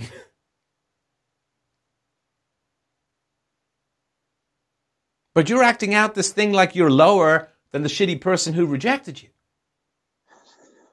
But shitty people generally exploit those who are worse than them. They don't reject them.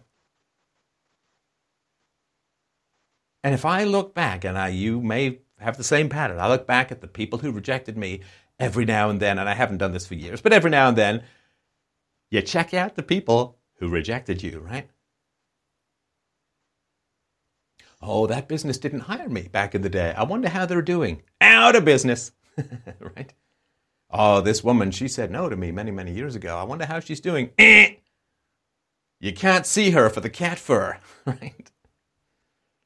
Mm-hmm. What if you were rejected because you were too fucking good for them? For her. For your mom. I get it. Do you?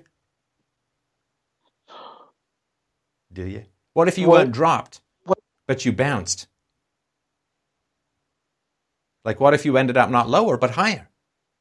But if you believe you're lower, but you're higher, then you have to additionally humiliate yourself to get back down there, right? Mm-hmm.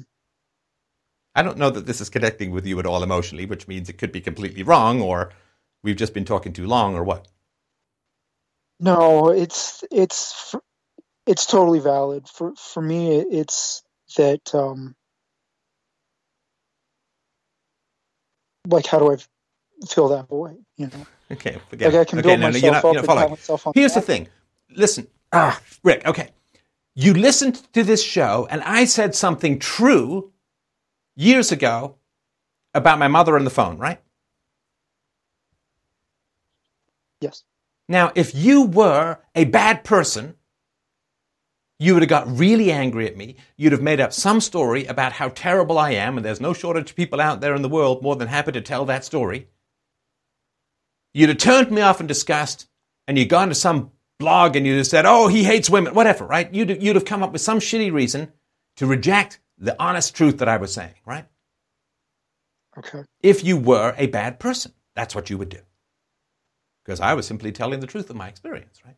I wasn't saying all women, I was the truth of my experience, right? Mm-hmm. So I told the truth years ago, and how did you react? I identified with it. I love this guy, you said. Yeah. Right? Seriously. Was that not, I mean, not like we're getting married tomorrow, but didn't you respond to that like, oh, what a great thing to say. What an honest guy. I got to get more, right? Yeah. Right. Well, it made me feel like you had tread a path that I'm trying to walk ahead of me. Right. Okay. So that means that the honesty and the frankness and the whatever that I was communicating did not arouse rage, hatred, contempt, blah, blah, blah, right? It aroused admiration. It aroused enthusiasm. It aroused curiosity, right? What I'm saying is, Rick, I aroused you. Right? No, but you responded positively to what it is that I'm doing, and you listened to a whole bunch more shows, right? Mm-hmm. And you responded positively. That is a tell about the nature of your soul. Go on. Well, like, yeah, going back to that, I felt like I'd found a needle in a haystack. And, I mean, as time goes by, I've found a few of those, you know.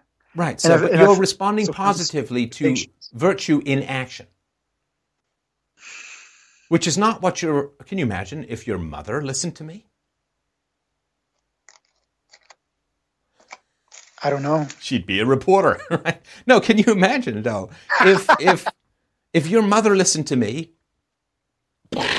right, she would not say, wow, that's really honest, that's really expressive, that's really vulnerable, that's really, right? I got to go listen to more of this guy, right? So your mother would reject me, and you respond positively to me, right? And I'm a good person, and your mother is a bad person.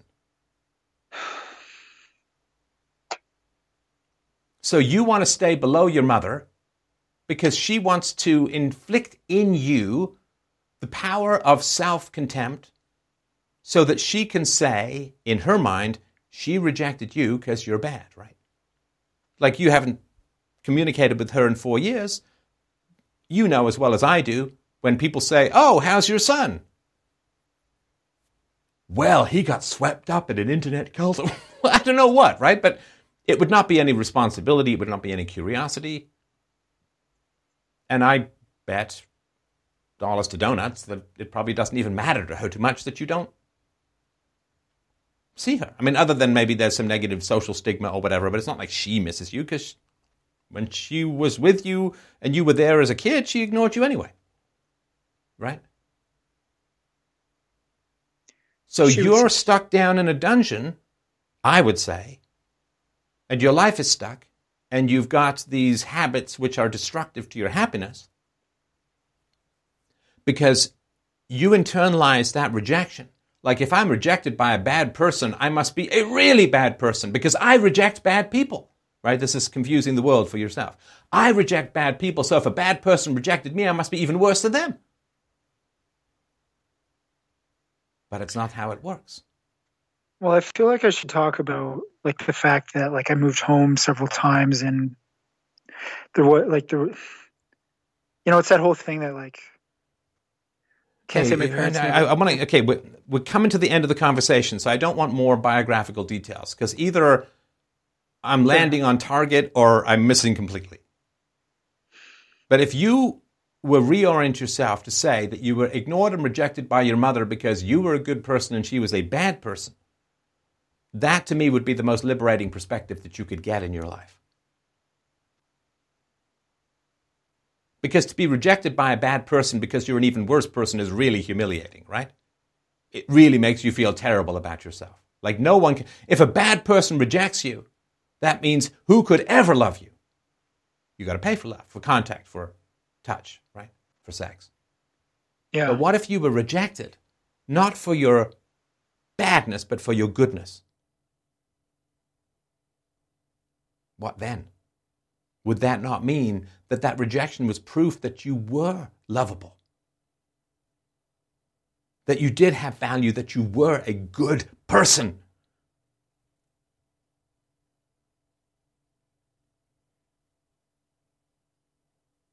What if you've got it 180 wrong? You were rejected for your virtues, not your vices. Then you wouldn't need all these current vices to fulfill that belief about yourself. You wouldn't have to behave, quote, worse than your mom to fulfill this idea that you were rejected for being worse than a bad person.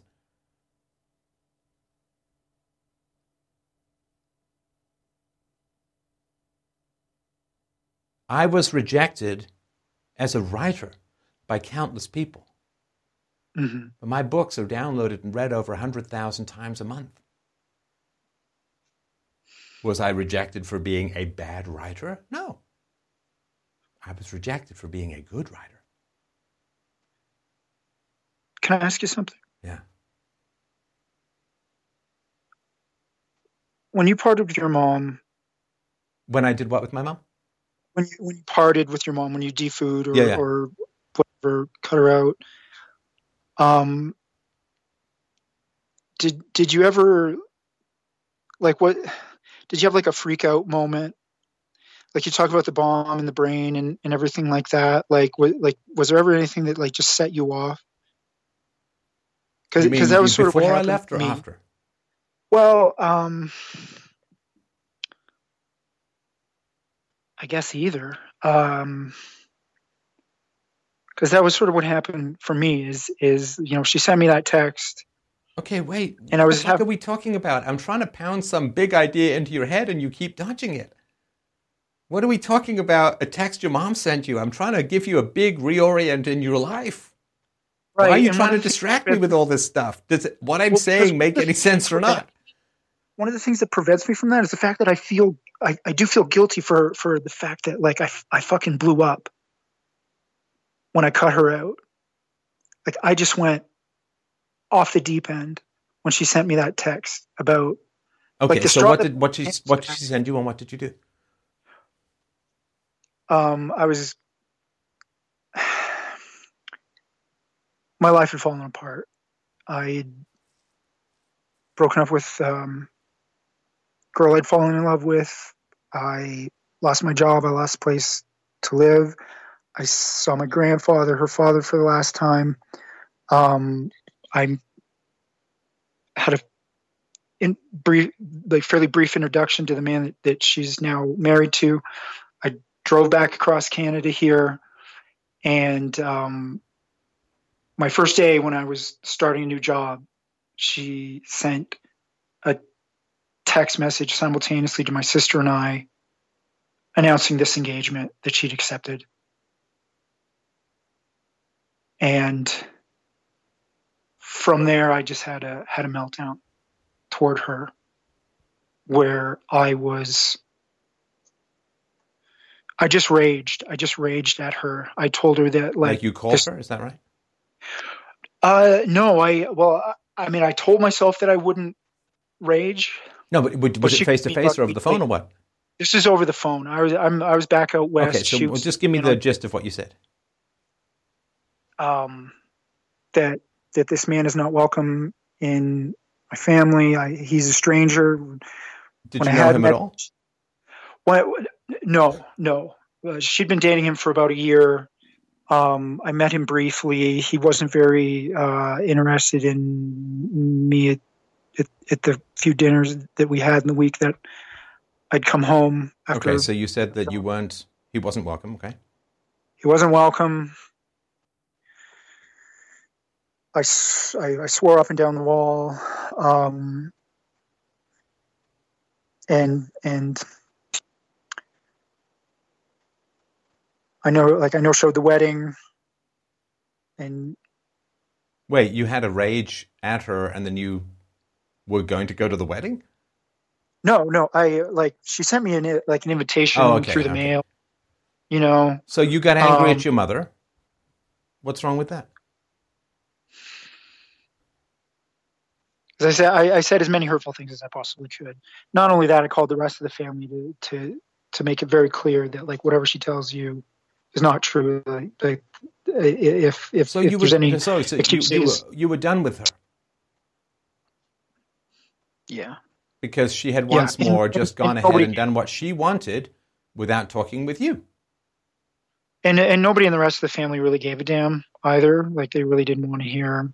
They really weren't interested in hearing the fact that this guy was a stranger to me, and I wasn't going to be And coming to the this wedding. was 4 years ago.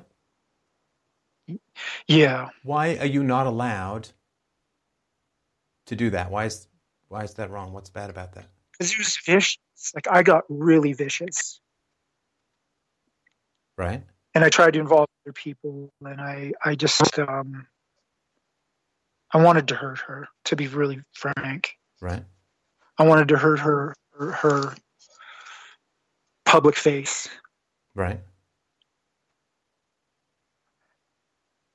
And what were you hoping to gain out of hurting her? What was the goal?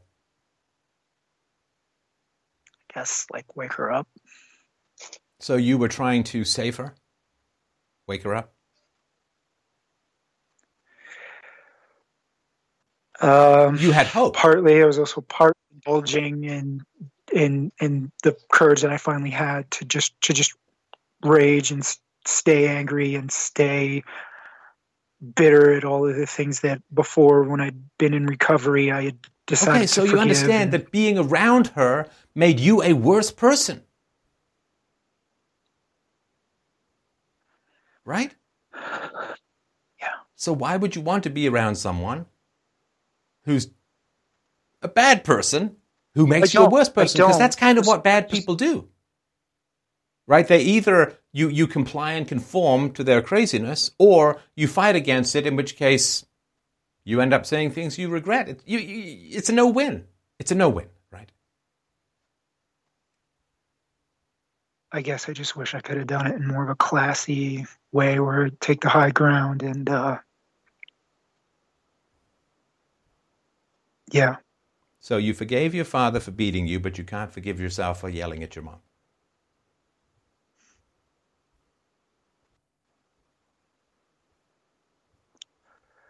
When you had 35 years of provocation with your mom and you finally blew it. Or you blew up, right? You didn't hit her. You didn't do anything illegal. You didn't do anything criminal. You didn't get her fired. You didn't, right? Inflict her with an ailment. You yelled at her. And you said mean things.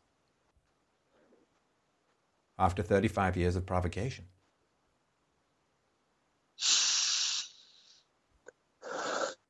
What's yeah, I the guess crime? that's it. It sounds stupid. I'm sorry? Oh, this is back to you're a bad person, right? I guess. So Yeah, okay. So this is one of your stories about why you're a bad person, is that 4 years ago you yelled and said mean things to your mom, right?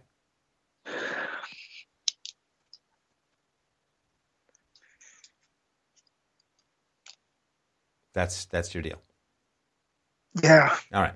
Yeah. Jesus. You understand, right? So Oh my God. this is you got to feed this thing. I'm a bad person because I go to prostitutes. I'm a bad person because my life is stuck. I'm a bad person because I yelled at my mom. I'm a bad, right? If you were a bad person, I'm telling you, you'd hate this show. I'm telling you, straight up. You're not a bad person. You're just drawn that way. It's an old line from Roger Rabbit. I'm not bad, I'm just drawn that way. No, it's just what serves your mother's need. Nobody likes to think that they're rejecting someone. Listen, I'm sure that some people from my past have looked me up and you know, they found some bad stuff and they found some good stuff. But I can guarantee you that women who ended up marrying some guy who turned out to be a bad dad are listening to Be With My Daughter, and they're like, well, that's the good one who got away, right?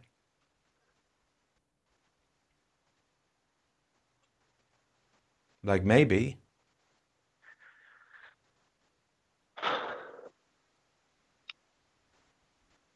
you were all rejected because you were a good person. And maybe this script you've got running in your head that you're a bad person is the purpose of the prostitution visits, to reaffirm this and to say, well, I mean, I was rejected because I was a bad person, which gets your mom off the hook, right?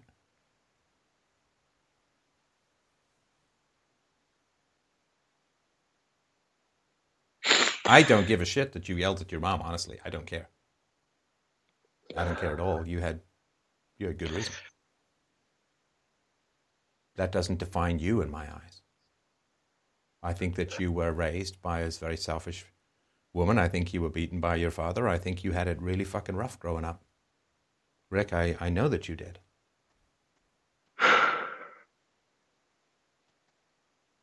And what if the purpose of all of that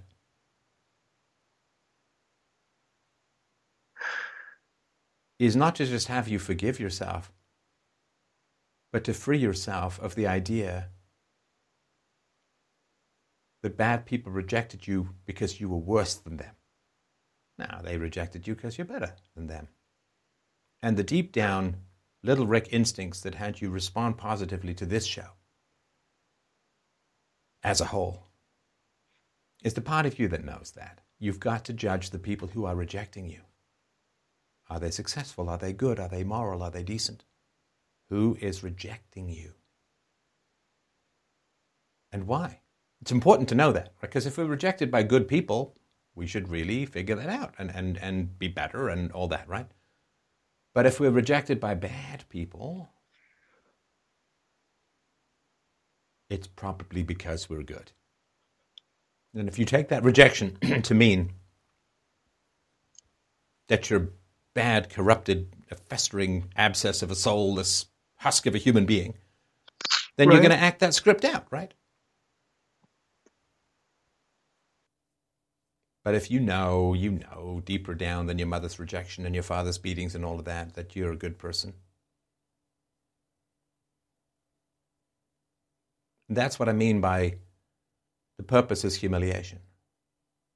If you fundamentally swallow the script that bad people gave you when they rejected you, which is that they rejected you because you're boring, or they rejected you because you're crazy, or they rejected you because you're bad, or they rejected you because you're selfish, or whatever it is, right? The people who reject you who are bad will always say it's your fault and you're bad, right? Of course they'll always say that because they can't take any responsibility for themselves.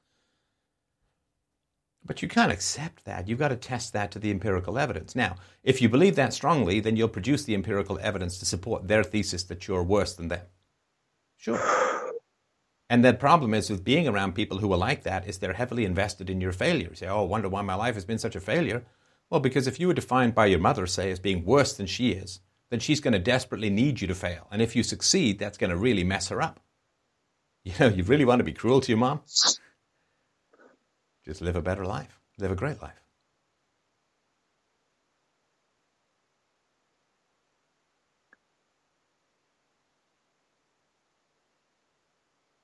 But certainly don't let your essence be defined by dysfunctional people. Ever. By destructive people, by people who may in fact just be deeply, deeply flawed and immoral. Well, that's an important thing to hear, because I honestly do, like, part of the reason I feel so vulnerable in the world is I know that everything that you're saying is true, and that, like, there are people out there that are so kind that they'll see something in me that they know I have this this kind of gap in my life where a good mother should have been, and they'll be able to use that against me. Right. Well, you got to steer clear of people like that, but you understand that you're the first person in that lineup against you, right? Yeah. Because you had a bad mother, and I think you think that this means you're a bad person. And I strongly, strongly disagree.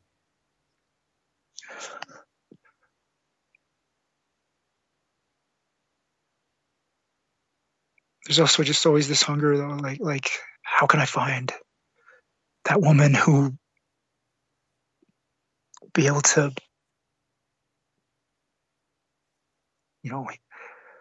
close that gap.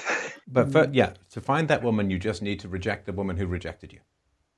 You need to reject the value of your mother's rejection. Come on, 4 marriages. Marrying a factory worker who deals drugs, who vanishes. Bringing guys into the kids' environment without any negotiation. Ignoring you. Using you for her own, what did you call it, emotional incest? And then dumping you when some other guy comes along. It's pretty monstrous, right?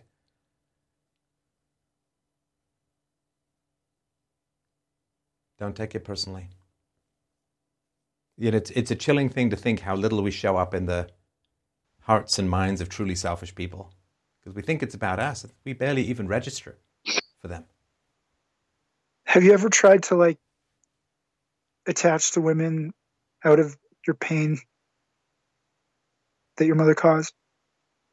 I don't know what that means, but my whole point is that the pain that your mother caused is in your interpretation of the hierarchy with your mother. The pain that your mother caused is decades ago now. The only way that it lives on is how you have it define you. If you say, philosophy was a lifeline that saved me from believing I was worse than the worst person I knew growing up, then you can reverse this, right? If I had believed that I was rejected as a writer because I was a bad writer, I just would have stopped writing. But I knew I wasn't a bad writer, and it took a long struggle to realize that. And of course, we've seen people who don't take any responsibility, and we've seen people who say, well, I am a great writer, even though everyone says I'm terrible, and they just simply won't accept reality. So, you have to be fair and reasonable and all of that with these things. What tipped me off was the peculiar hostility that people had to my writing. That's what kind of tipped me off about it the most, was that people didn't just say, it's not really for me. I mean, it's good writing, but it's not my particular style. Like, they hated what I wrote in the publishing industry. Like, they hated it. And that was kind of a clue, right? So I'm going to end here because it's been a long chat, but I just really wanted to get this across to you. Thank you. That if you look at the hierarchy of rejection, and you got to read your Ayn Rand, you got to read your Fountainhead, you got to read Atlas Shrugged, you got to read The Virtue of Selfishness. She's an incredible analysis of this. You got to read The Psychology of Self-Esteem by Nathaniel Branden. Hatred of the good for being the good. Hatred of the good for being the good. I bet you were a good kid. You're a smart kid. I bet you were a sensitive kid. I bet you were a decent, good kid. Oh, I was Mr. Little Good Manners. Yeah. So you were a good kid. And you were rejected for that. The rejection is a badge of honor. I was rejected by the yoga teacher because I wasn't a stupid, strutting, six-pack, dick-napped idiot who bragged about sexual conquest to strangers in a locker room. I wasn't shitty enough for her. You understand? I wasn't crappy enough for her. I wasn't garbage enough for her. So I'm not less because she rejected me. She rejected me because I'm better. And your mother rejected you because you were better. And her humiliation that she couldn't even rise to the standards of her own child translates into your humiliation, which you're pursuing with the prostitution. It's all run by the evaluation of the hierarchy of rejection. And you got it backwards, or upside down, I guess. Does that make sense?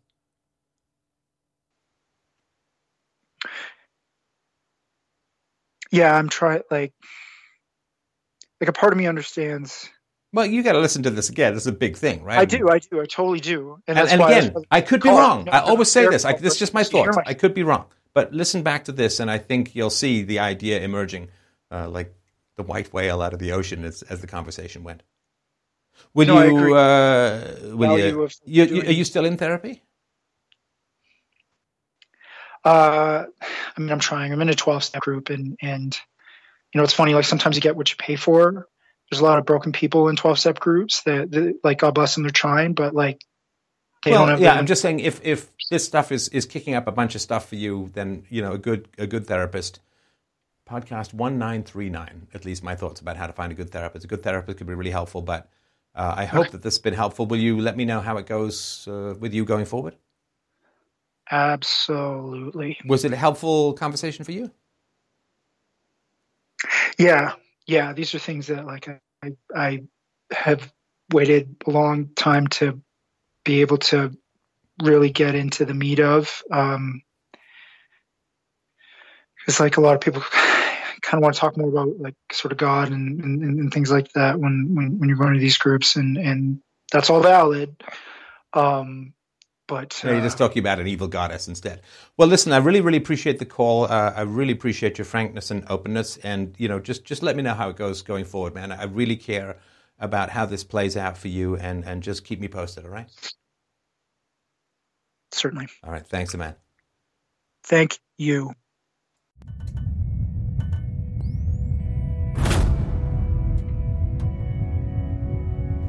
Well, thank you so much for enjoying this latest Freedomain show on philosophy. And I'm going to be frank and ask you for your help, your support, your encouragement, and your resources. Please like, subscribe, and share, and all of that good stuff to get philosophy out into the world. And also, equally importantly, go to freedomain.com/donate to help out the show, to give me the resources that I need to bring more and better philosophy to an increasingly desperate world. So thank you so much for your support, my friends. freedomain.com/donate.